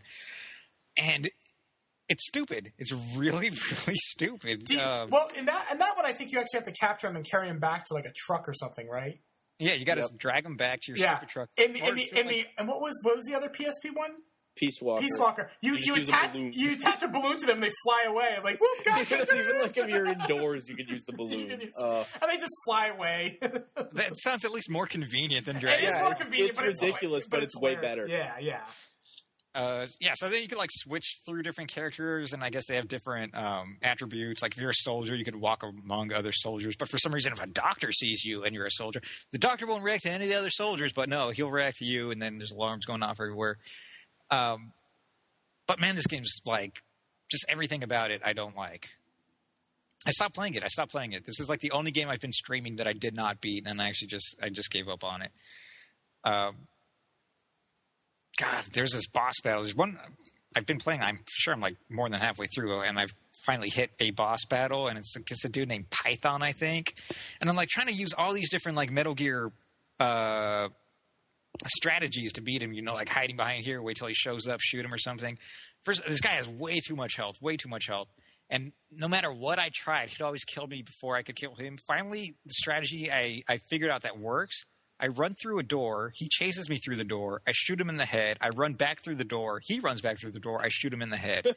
And I just did that for like 10 minutes because he has like way too much health. And that's how I took down the first boss in that game. And I went, what the fuck? Who made this game? Who made it? It's like an imitation of Metal Gear. So that game's bleh. I've been playing. I played some game called Speedrunners, which is it's a PC game. I think it's only on Steam right now, and I think it might still be in beta. I'm not sure. Picture a 2D platformer with a looping area, and then you race through it like Mario Kart, but you're running and platforming as you race, and you have a Batman grappling hook. So eventually, you're running to the right. And or left. And eventually you come back around to the place that you started at? Yeah, so you either like go up and around. So then like all the courses are circles. So you go up and around and then back to where you started, or down and around and back to where you started. So there's wall jumps. You can wall jump. You can there's white ceilings where you could shoot out your grappling hook. Your grappling hook comes out at a 45-degree angle no matter what. So you could attach to ceilings with your grappling hook, and that'll like fling you up different courses and stuff. There's these bathtub-looking things. I think they're bathtubs, and if you run through those, they fill up a boost meter that you have, and then you can like use your boost meter, and it slowly drains whenever you use your boost. And then there's items as well, like there's homing rockets and like crates you could drop behind you. And the best item that you get is it's a grappling hook. It looks just like your own grappling hook, but it homes in on whoever's in front of you and just pulls them way back behind you and boost you up a little, so you just sort of reverse places with them. But it's really fun. Like the controls are really tight. The level design is really good because it's like a it's like a Ninja Gaiden type game where you're just running up walls and bouncing off walls and jumping back and forth and swinging around and sliding under things. There's a slide move. You slide under low ceilings, and it's really intense. It's 4 players. You can play it online, and it's just foot racing. It's like parkour racing, basically, is what it is, with some like Mario Kart elements. But it's really fun. Unfortunately, it does have. I should probably explain how the races work. By the way, you don't just win by crossing the finish line. You win by making the other person fall so far behind that they're no longer on the screen. So it's sort of like Smash Bros. In that way. So if you fall behind far enough, then you're out, and then the last person standing wins, and then the first person to win 3 times on a course goes. But obviously, like if 2 people are doing really well, nobody's ever going to fall off the screen. So gradually, the screen the real estate of the screen starts shrinking and shrinking. So the borders start coming in, and until you're like racing on this little tiny patch of screen. So then it's really easy for somebody to fall out of the course, I guess. the beta was having some problems where sometimes, like, even if you're winning and you're so far ahead, the screen wouldn't scroll forward with you, and then you would just, like, die even though you were in the lead. And then another one where if a person started going backwards on the course, it would just sort of break the entire game, and people would just start falling through the floor. And nobody would win for, like, 5 minutes. It's just, like, the camera of the game would just, like, start zooming in on random-ass elements of the level where none of the characters are. So it had some problems. I don't know if it still does. I haven't played it in a few weeks, but it's actually a really fun game. What else have I played? I played through Fatal Frame 4. I finally conquered my fears because I streamed the entire game, so I had, like, a chat room full of people who I could be like, "You guys still there? I'm terrified." But this game it's really good, and I hate it at the same time because it's so damn terrifying. You were mentioning horror games where it makes you – there's, like, no route ahead, but where you just saw, like, some incredibly creepy thing. And one moment early in the game that I could remember it really stood out to me. There's a prologue chapter. I don't know where to start in this. You play – it's chapter-based, and each chapter you play as one of 4 different characters. One of them you only play as in the prologue, and then there's 3 other characters, 2 different girls and a dude. And they never interact within the story itself as you're playing. Except for in this one – in the first chapter of the game, I'm pretty sure it's right towards the end of the chapter, you go into this library. Finally, you get into the library. You see some, like, ghost girl peeking out at you from the door in the library early on in the chapter. But the door's locked, and you got to, like, figure out how to get in there, whatever. You get into the library, and just standing in the corner, in one dark-ass corner of this little tiny library, it's a very small library, is just a ghost girl just standing there facing the corner. And you know that you have to approach her. You can't do anything in the game. If you want to progress through the game, you have to walk up to her, and you have to interact with her. And it's actually the girl that you play with in the prologue. She's dead now. And so you slowly walk over there. And this game, you can't just pick items up. You have to hold down the A button, and, like, you slowly reach out your hand to pick up items. And they do that because sometimes, like, ghost hands will come out at you or whatever. It makes it more tense. And when you interact with this ghost, you have to hold down the button, and your character just slowly reaches out to this ghost girl's shoulder, and, like, you can let go of it, and she'll pull her arm back, and it's just like it prolongs this suffering of you having to interact with this terrifying thing. And then as soon as you reach her shoulders, she, like, starts doing one of those grunge things. Like she slowly turns her head towards you, and it's just awful. It's awful, and it's, like, genius how it's all set up. And it's a good game. It's a good game. Cool. I like it. It's scary. It gets less. It starts off scary, and it gets less scary as you go on. I think around chapter 8 or something, the environment changes drastically, and I feel like it changes to a way less scary environment. And so I was able to brave it out. I was able to tough it out at the end more easily. I will say it's the stupidest ending of a video game ever.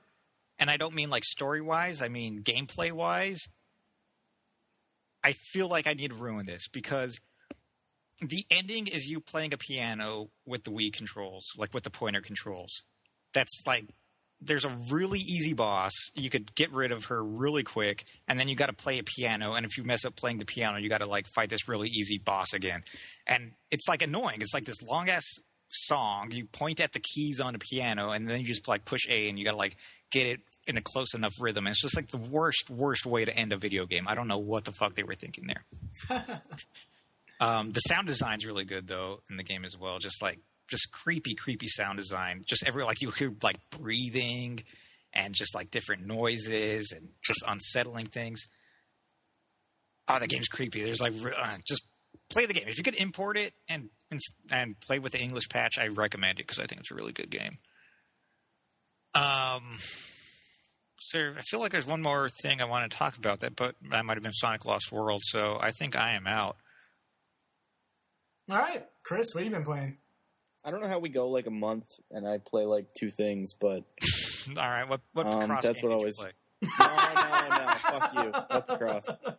Well, I played Zelda, which we already talked about, a million times on this podcast. Have you beat it, right? No, I'm near the end, but I have like beat it? I haven't played it in like a week. I have like 3 heart pieces left to get, and I don't want to go find them. He's when I was making out with Walt Disney's frozen head for the past week. No, when I was playing like 2.5, 3 weeks ago, you were like around the same area I was in. Where was that? I don't know. He's so exasperated. Listen, where was that? He doesn't answer your questions. He doesn't want none of your bullshit.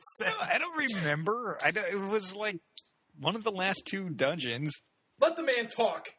Like I was streaming, and Chris was whatever in Zelda, Skype whatever. chat, and he was playing Zelda too. It doesn't matter. Doesn't matter. Okay, go ahead. I've been playing Ace Attorney: Dual Destinies. Oh, how is it? It's really good. I mean, if you played Ace Attorney, you kind of know what to expect. It is very much in line with the most of the Ace Attorney games, Miles Edgeworth notwithstanding. They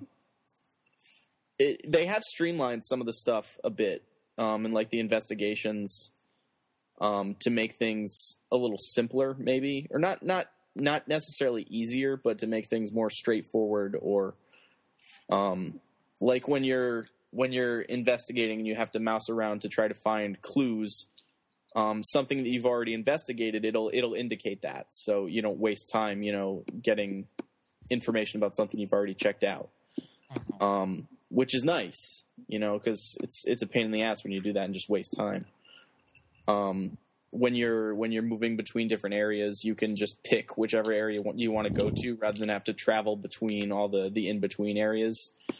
Which I guess in that way was probably more, realistic and probably just added some time to the game. But this way is just much more straightforward, and you don't want to waste time doing that. I really like, surprisingly, the animation in this game. I was a little worried going into it because they've changed to the 3D models, like Professor Layton did last year. And I believe that Layton versus Ace Attorney is going to be the same way, but the animations in this game are really, really good. Yeah, of the little I've seen of the animations of the 3D models, they still stick very much to like 2D animation philosophy, where they don't like mind jumping like huge amounts of frames or whatever, between, layers. Yeah, they're very good, and they stick to the same kind of thing that you see in the older games. I mean, they're a little more complex sometimes, and they tend to move throughout rather than having just 3 frames or whatever. But so it works really well. And the areas that you investigate are 3D as well, so it doesn't necessarily just look like you're looking at a JPEG like you were in. I mean, the DS games, I love them, but they were originally GBA games, at least the first 3. So, they didn't have a whole lot to work with there. Whereas now you can look at rooms from different angles, and, different things will obviously pop out of the screen because they're 3D. But it's definitely a huge improvement over the way the DS games looked, because they really weren't designed for the DS. Even Apollo Justice and Miles Edgeworth, they still had, very static backgrounds. So the change from that I like it a lot. Is the humor and writing still good? Absolutely, yeah. Good. And it's still completely ridiculous. Like the prosecutor in the second case is a convicted murderer, and he's in chains throughout the case. All right, that sounds genius. He's just such a good prosecutor, I guess, that it doesn't matter that he's a convicted murderer. I'm in. Yeah, I mean, I don't know how great it's going to stack up against all of them. I mean, I'm only on the second case, and you don't really know that until everything comes together at the end. But I am definitely really enjoying it overall. If there's any complaint I would say that there's just not a lot of Phoenix yet. In the law practice, he has like a couple assistants. Apollo Justice is there, and there's a new character named Athena. And most, or at least half of the first case you play as Athena, and then Phoenix Wright shows up halfway through. And the second one seems to be mostly Apollo Justice. And I hear that continues to happen throughout. You switch between characters, which I guess is cool because, we had 3 games of Phoenix Wright, but being that it's been so long since we saw Phoenix Wright, really, I was hoping to get a little more of him, but that's not to say that the game is bad. It's just, something I was hoping for. But overall, it is really great. If you enjoy the Phoenix Wright games, you will enjoy this one, I think, and perhaps even a little more so because of the, some of the streamlining they've done. Sweet. Yeah. So I need to get back and finish that series up so I can get to it. Yeah. Are you still on the third one? Yeah. You need to finish that. That is the best one, I think. I mean, this one overall is probably, the streamlining stuff will probably make the gameplay better overall, but the story in the third one just wraps up so fucking well. All right. Got to get back to it. Yeah. But that's the most thing I've been playing the most lately. I mean, I played a bunch of the Street Pass stuff while I was in Disney. But I don't really know what I have to say about that. What's your favorite one of the new Street Pass games? MiiForce. MiiForce is probably the best one. I've actually been going back in some of the older or some of the previous levels in that and trying to, get it, beat those without getting hit or get the high score and stuff. Because I had gone through and beaten the levels, but not done the extra stuff. So, being in Disney and being able to get 10 street passes so I can load up my weapons is a good time to do that. What I've been using? I've been using one of the relay stations from Starbucks. That's awesome. I've been noticing those have been helping a lot lately too. I'd come home at night and I have 10 street passes stacked up, whereas I used to just carry it around for a couple days and hope that I had a couple. You had like one, yeah. No. Exactly. I would go so far as to say that MiiForce is one of my favorite games of the year. Like top 5. Not kidding. Really? Because you got to understand. Actually, Kotaku. I think it was it Totila who wrote it. Yeah, he did. I know what you're talking about. There was a fantastic piece they did because these are such low key games.